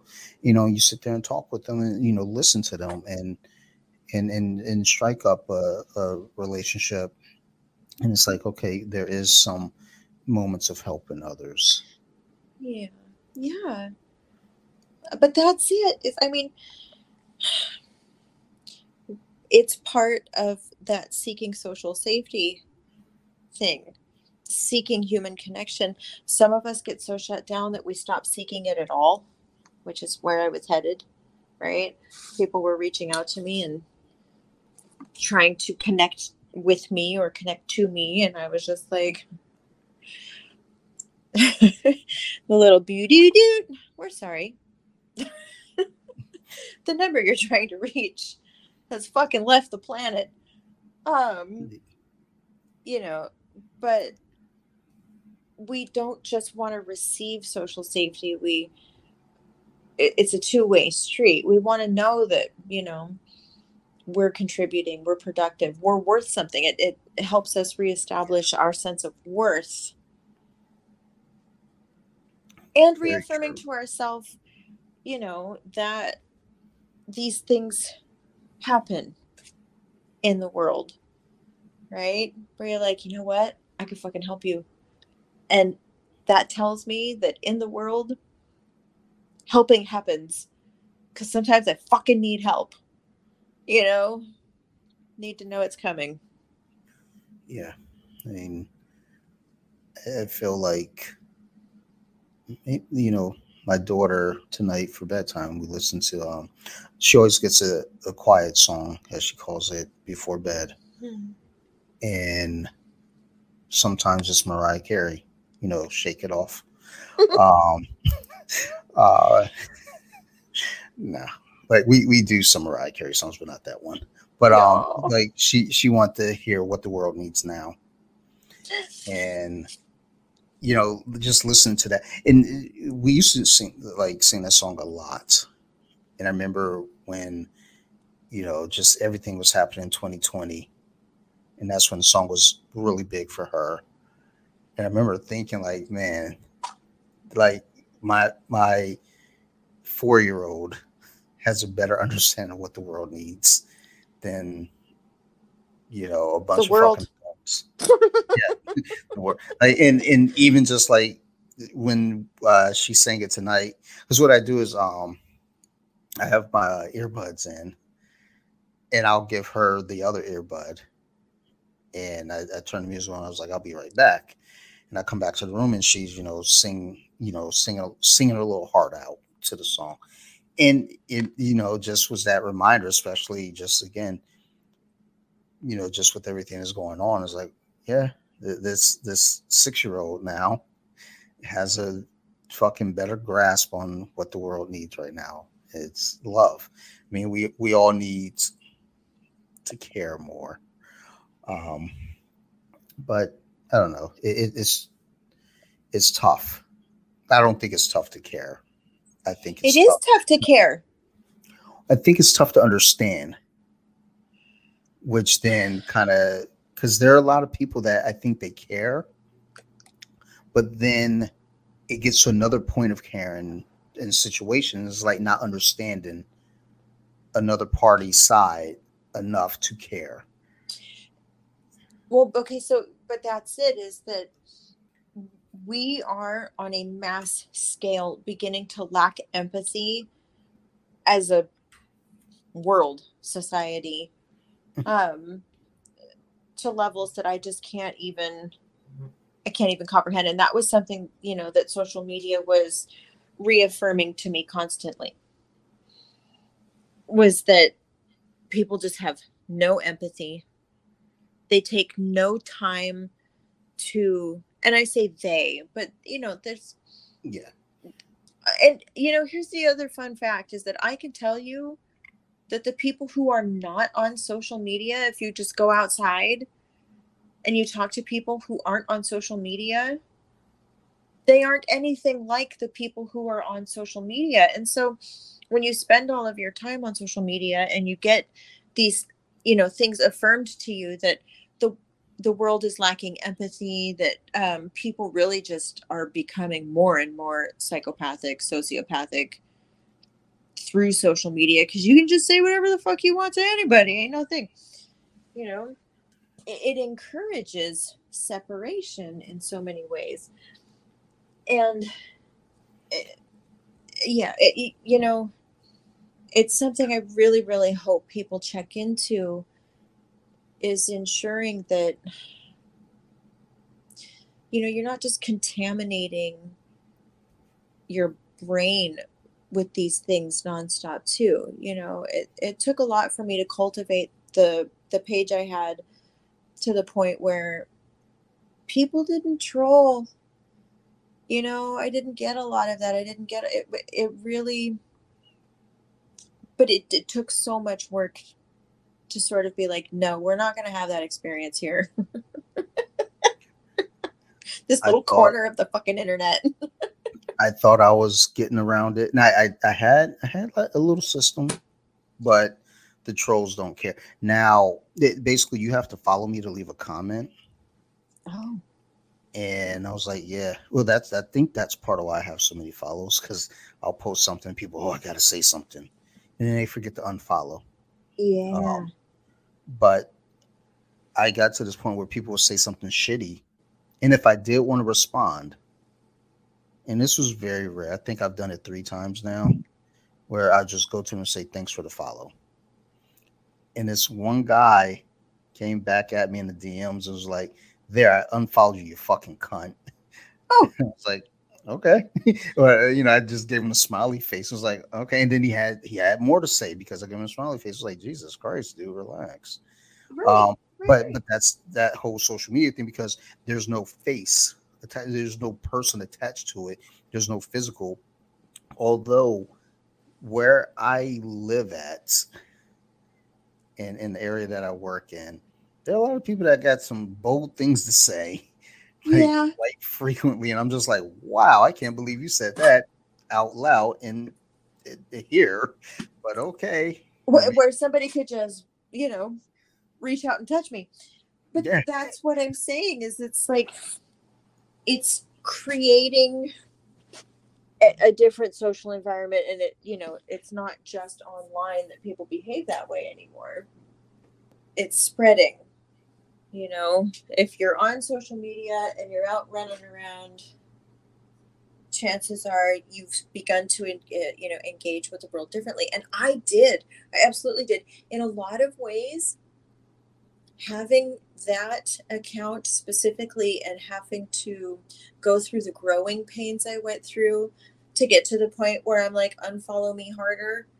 Everybody's like, how do I get people to follow me? This is like such a vulnerable thing. Everything I put out, I'm like, oh, I should have done this at a different time of day. I shouldn't have said it that way. Oh, fuck, there's a typo.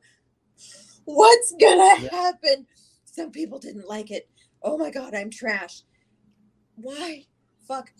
Putting myself under that kind of pressure long enough, though, got me to a completely different level of the fuckets that I have never had before as a socially anxious human being.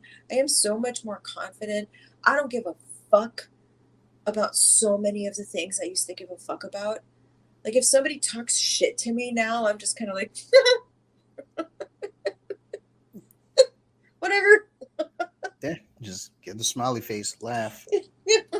Right on, man. Like, okay. You have a good fucking day. Yeah, it's like, all right, go enjoy that misery that you're eating over there. I'm gonna go chuckle, dickhead. Yeah, you're all caught up in your shit, man. Fucking caught up in your fucking trip, man. Well, yeah, I don't know. It's, I mean, all of this, the social media, and not even just that podcast too. Yeah. It's becoming a weird way of communicating. I mean, I made the podcast mostly because during COVID I couldn't see or talk to anybody, so I was like, "Fuck it." And most of my friends in real life, like friends that I grew up with, they don't like to talk on the phone. So I was like, "Here," but if you say, "Hey, you want to be on my podcast?" Dude, they're willing to sit down and talk for hours. So I was like, "You fucking weirdo." But that's it, right? Because now they get to that chance to open themselves to broader social acceptance and social safety. Yeah, I've had episodes I've recorded with friends that I ended up not putting out because you could like I got the sense as we're because like you and I we're talking Yeah. like I told you in the beginning, I get nervous and I'm having like a mini panic attack, but once we get rolling, it's just a conversation. We're just talking. But I've had people on where they're like, "Oh man, I've never done a podcast before. I'm nervous." And then they get on, and then you could tell they're trying to put on a performance. Like, motherfucker, I've known you all my life. You've never spoken like that. You've never said things like that. You've never sounded like that. When did you start rolling your R's? For the love of God, don't stop. It's like, what the fuck is going on here? But I've had episodes where I refuse to put out because it's like, okay, you're putting on that. I'll say some bullshit like, "Oh no, the audio got weird." Something goofy. It's like we got to record. Now you're ratting on yourself. Fuck them. Like they know who they are. You know why. But we'll sit down and record again with the hopes that okay, maybe it'll be their natural selves. Which it turns out like okay, that second time, it's just them being them. But it's exactly what you say. There's this opportunity now to reach a broader audience. Which I mean, to be honest, my podcast, no, not really. Like, you're all look. I made $7 on Anchor. That's the horror podcast. It's like nobody listens to that shit, and that's the one that you figure people would listen to. I actually put work into that podcast. Like you actually listened to it to make sure it was okay. Oh no, I don't do that. But no, don't get carried away. Relax. Listen to it. But like we're doing like horror on like different decades, and like I put in like research and I'm studying, I'm watching movies. I'm super excited about that. It's like they're like, yeah, cool, great work, dummy. We're not listening to that. Go like put us onto the one where you're like talking shit though. I was like, oh, okay. Like, great. I mean, I like doing that too, I guess, or whatever. like let us listen to the one where you're drinking beer and taking edibles. Like, okay, I guess you just want to see me self-destruct at this point. But that's what I was just gonna say. Is that's another thing that I felt so strongly with the account. And even just now, even logging into the one that was my backup account, where it literally used to say, "I'm just here to unfurl a little bit. I have no idea what this is going to be," but people ran over to follow it. I don't know what the fuck they were expecting, but I laugh when I post anything now, just normal person posting things. It's not, I'm not coming from that place where I'm like, I will entertain you today. Just posting some shit. And it's interesting. I don't know what they want. What the fuck do you people want? Because I really get this feeling where they're like, that's right, dance, entertain us, Yeah. I do think people to some degree have that ideal too when it comes to our social medias, when it comes to podcasts, and it's like your entertainment. And Yeah, I'm not a performer. I'm just a person. that's what I had to tell my co-host when we started our other show. I was like, "Look, dude, I'm not doing this like this is us. We're friends. We're talking. We're drinking beer and talking. I mean, and we'll put it out there for people to hear, but it's not a performance. I'm not doing shit to entertain people. I'm not doing special segments, so people can laugh and think, oh, listen to these practical jokers. And granted, we might say some shit that might come off to be, funny to some. That's cool, but it's not like we're like, hey, I wrote this joke for the podcast tonight. Like no, it's just if you catch a moment where I say something funny, that's it. But it's not with the intent of being, an entertainer. It's just me talking with a friend while reviewing a beer that I don't even like. It's like, right. So you can listen to me suffer that way. Yeah. But but it's like, I think, part of the thing is when people follow into the other account too, is like there's connection.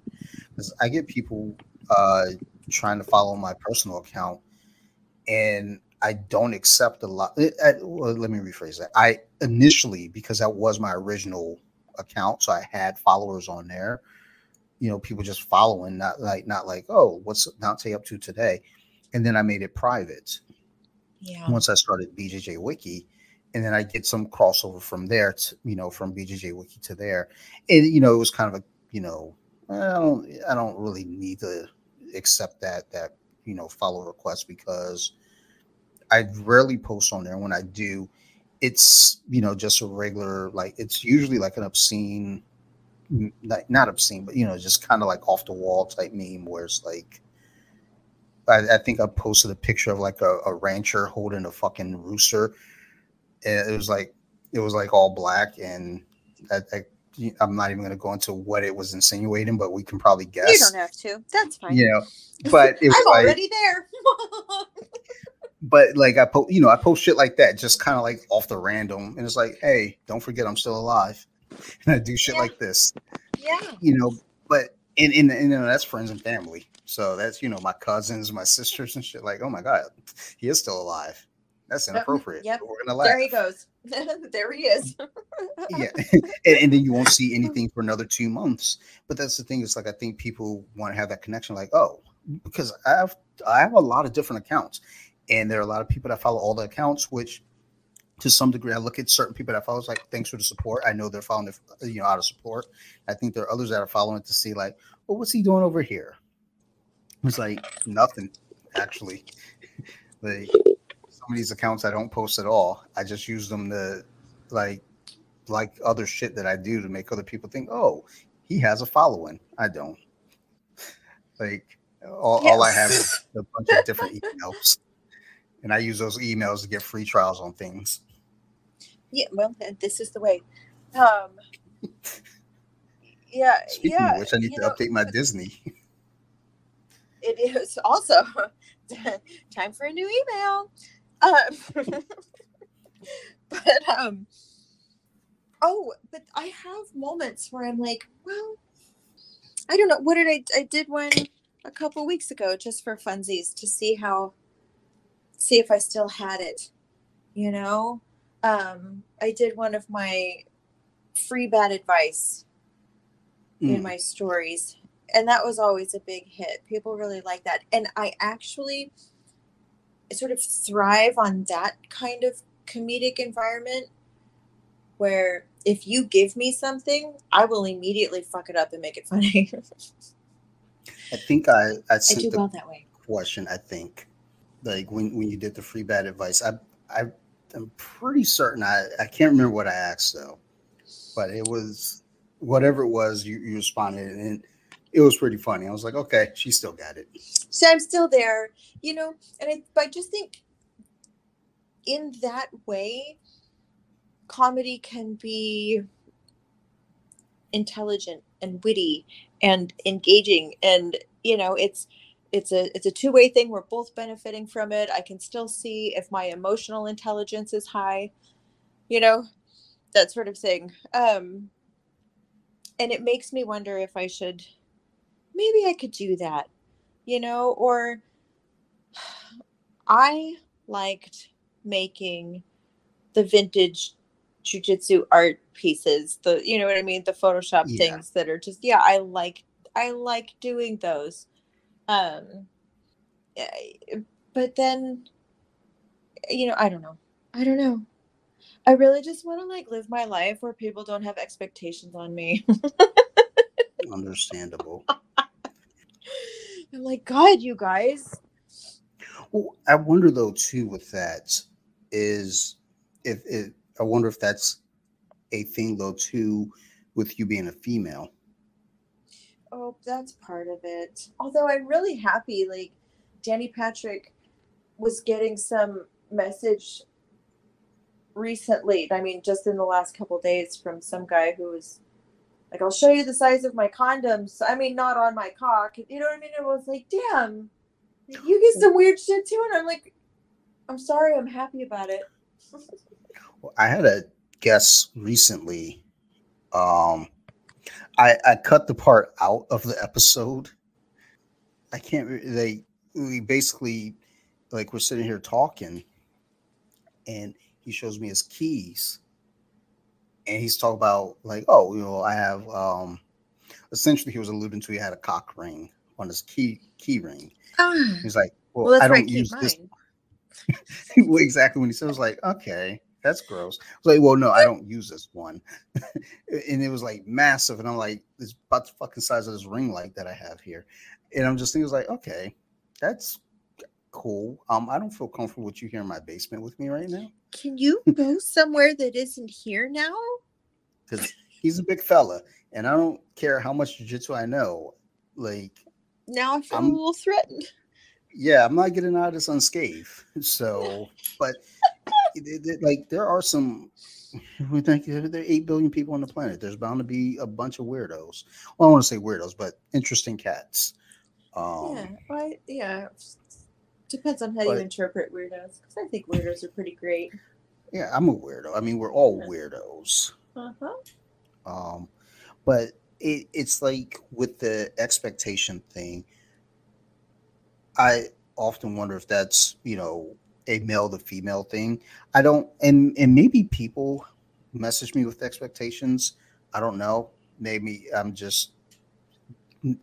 I'm like too dumb to realize that people are like expect me to do something and I just post as I post because like I'm a creature of habit.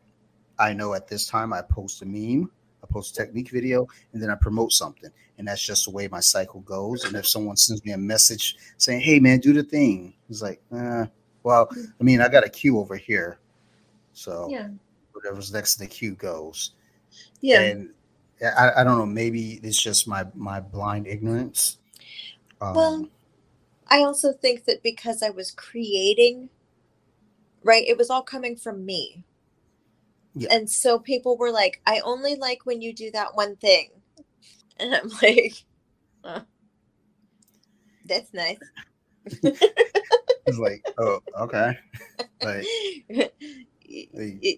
Tune in on fucking Tuesdays. yeah, it's like okay, like I'm here. Like are you telling me to do that thing? Like, well, yeah, like all right. Well, what's today? Thursday? Well, next Tuesday, bitch. Yeah. Like be here. Yeah.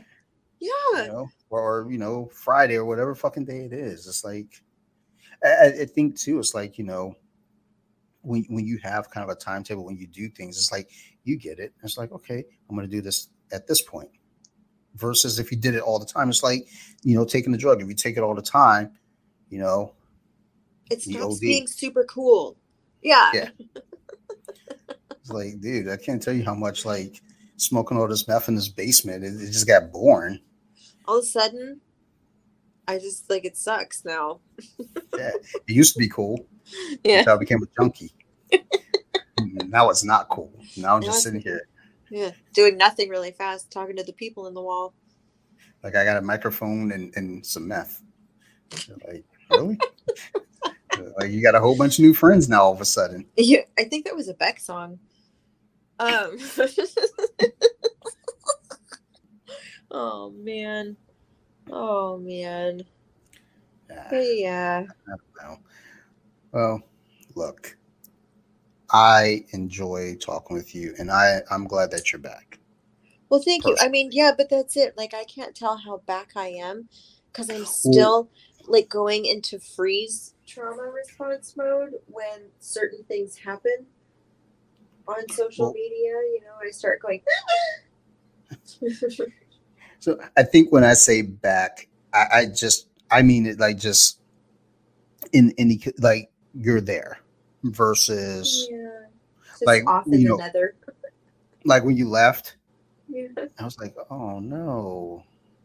But then there was also that like I hope she's okay. Like Yeah, I because almost I wasn't. didn't make it, you guys. Like, we can wrap up the end of this podcast. But I almost didn't make it, you guys. I was not going to make it. And a lot of fucking people helped me out. It was, and now I'm at a place where I can actually feel that without shame or, you know what I mean? Where it's like, damn, that was life affirming. But I wasn't going to make it. I was in a really bad place. It's getting pretty heavy over here. I'm sorry. It's Like okay. Here we are. no, I know, but I think about because like when you initially left, that was a thought. Like, oh man, like hope everything's okay. Um, and then you messaged me, and I was like, okay. I felt like a sense of relief. Like, okay, Yeah. okay, she's okay. But I think that's also kind of a thing though for people to understand and know. It's like we have a life outside of those phones, outside of social media, you know, and that comes first, contrary to what people may want to believe. Yeah. Yeah. Yeah. It was really amazing too, going back to work, taking a job outside of my own practice and going to a place where there are several massage therapists working all at the same time. And they wanted to put me in a group chat. And I was like, nope. And I did it for a minute, and then I watched people I work with start to like tear each other apart, like healers. These are like hippie ass fucking healer, body working fucking people with a complete lack of empathy for each other, trying to tear each other apart in a fucking group chat. And I'm sitting there looking at this shit like, y'all know you gotta see each other tomorrow, right? Like, this isn't fucking. Like, Yeah. you guys gonna have to show up at work and look at each other's eyeballs. But I was laughing because they're asking me if I checked the thing, did I see the thing? And I had to explain to them that I don't have the same relationship with my phone that you have. When I have space in between my appointments, when I'm on my break, I am this is what I've been doing, guys. I am doing breathing exercises and chanting. I'm finding a quiet place away from guests where people can't see me. And I'm literally doing Buddhist chanting and trying to just like be okay in my own fucking heart and head. And the last thing I want to do is hold that fucking rectangle from hell up to my eyeballs and let it suck another minute of my life away. I think more people need to get in tune with that and understand that, myself included. It's eating your life. It's beautiful to look at, like other people having amazing mountain adventures and living their dream life in a van somewhere. And all of these videos I see of people doing super cool shit that I will never fucking do because I'm too busy staring at this thing like it's the Dark Crystal and I'm a fucking gelfling. It's just, that's it. It is sucking my life out of my face. And as soon as I put that down and it's not even part of my consciousness anymore, my life has improved 100-fold in the last year not being on social media. Good. Yeah. Well, we'll end on that note. And I just talked myself out of it. Bye, everyone. Tony, it's always great talking with you, communicating with you in any form, whether it be through podcasts, whether it be through Messenger. Yeah. Like, you're a cool kid. I fucking love you, man. Love you too. Love you too. I won't do the normal exit with you just as we're. I don't want people cry like conversion in on you, like, oh, there she is. Let's go jump on her social media. So yeah, don't even worry about it. Don't send people here. I'm trying to get people to unfollow me. Yeah, I ain't saying nobody. I'm not even gonna tag you in the post. Don't. You're like, if you know this fucking chick, then I mean, whatever. I do want, if people want to hear some of these things, then go for it. But and that, yeah.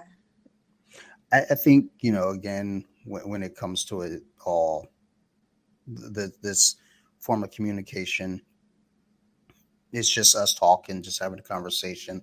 If people are going to listen to it, cool. If not, cool. At the end of it all, we're just, a couple kids out here just talking. And, when I post it, like I said, no need to tag. Those who listen, they know who you are. Yeah, exactly. It, if you want to put it out there, because I think, we had important conversations. If you want to let people know who that was or anything, but for the love of God, I mean, I love people, and maybe that'll happen too. The more genuine I become, the more I actually move into this from a place of wanting to help people with trauma responsibly, then those people will show up and the rest hopefully will fall away. Well, I think those that genuinely get it, those will be the ones that it matters for. Yeah. So, I hope our conversations help people. Yeah, exactly. Exactly. I think we're pretty neat. I like to think that the conversations help people. Someone. I mean, yeah. Like I said, like, for all the people that do listen to this, if even one person gains from this, awesome. It matters. It does matter. So, yeah. But all Tony, right, thank you for sharing your time with me. Thank you. And all you other cats listen to this, thank you. Love you guys. We appreciate the hell out of you.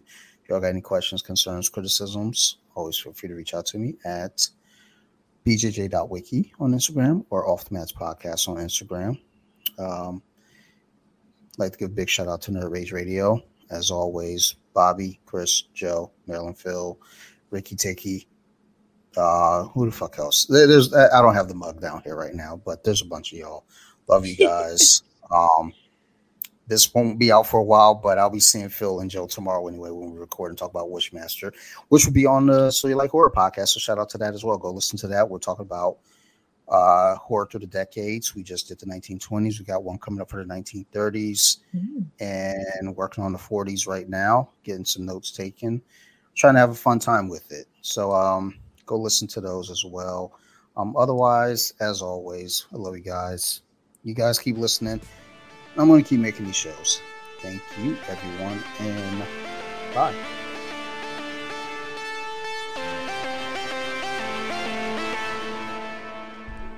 Deep with it.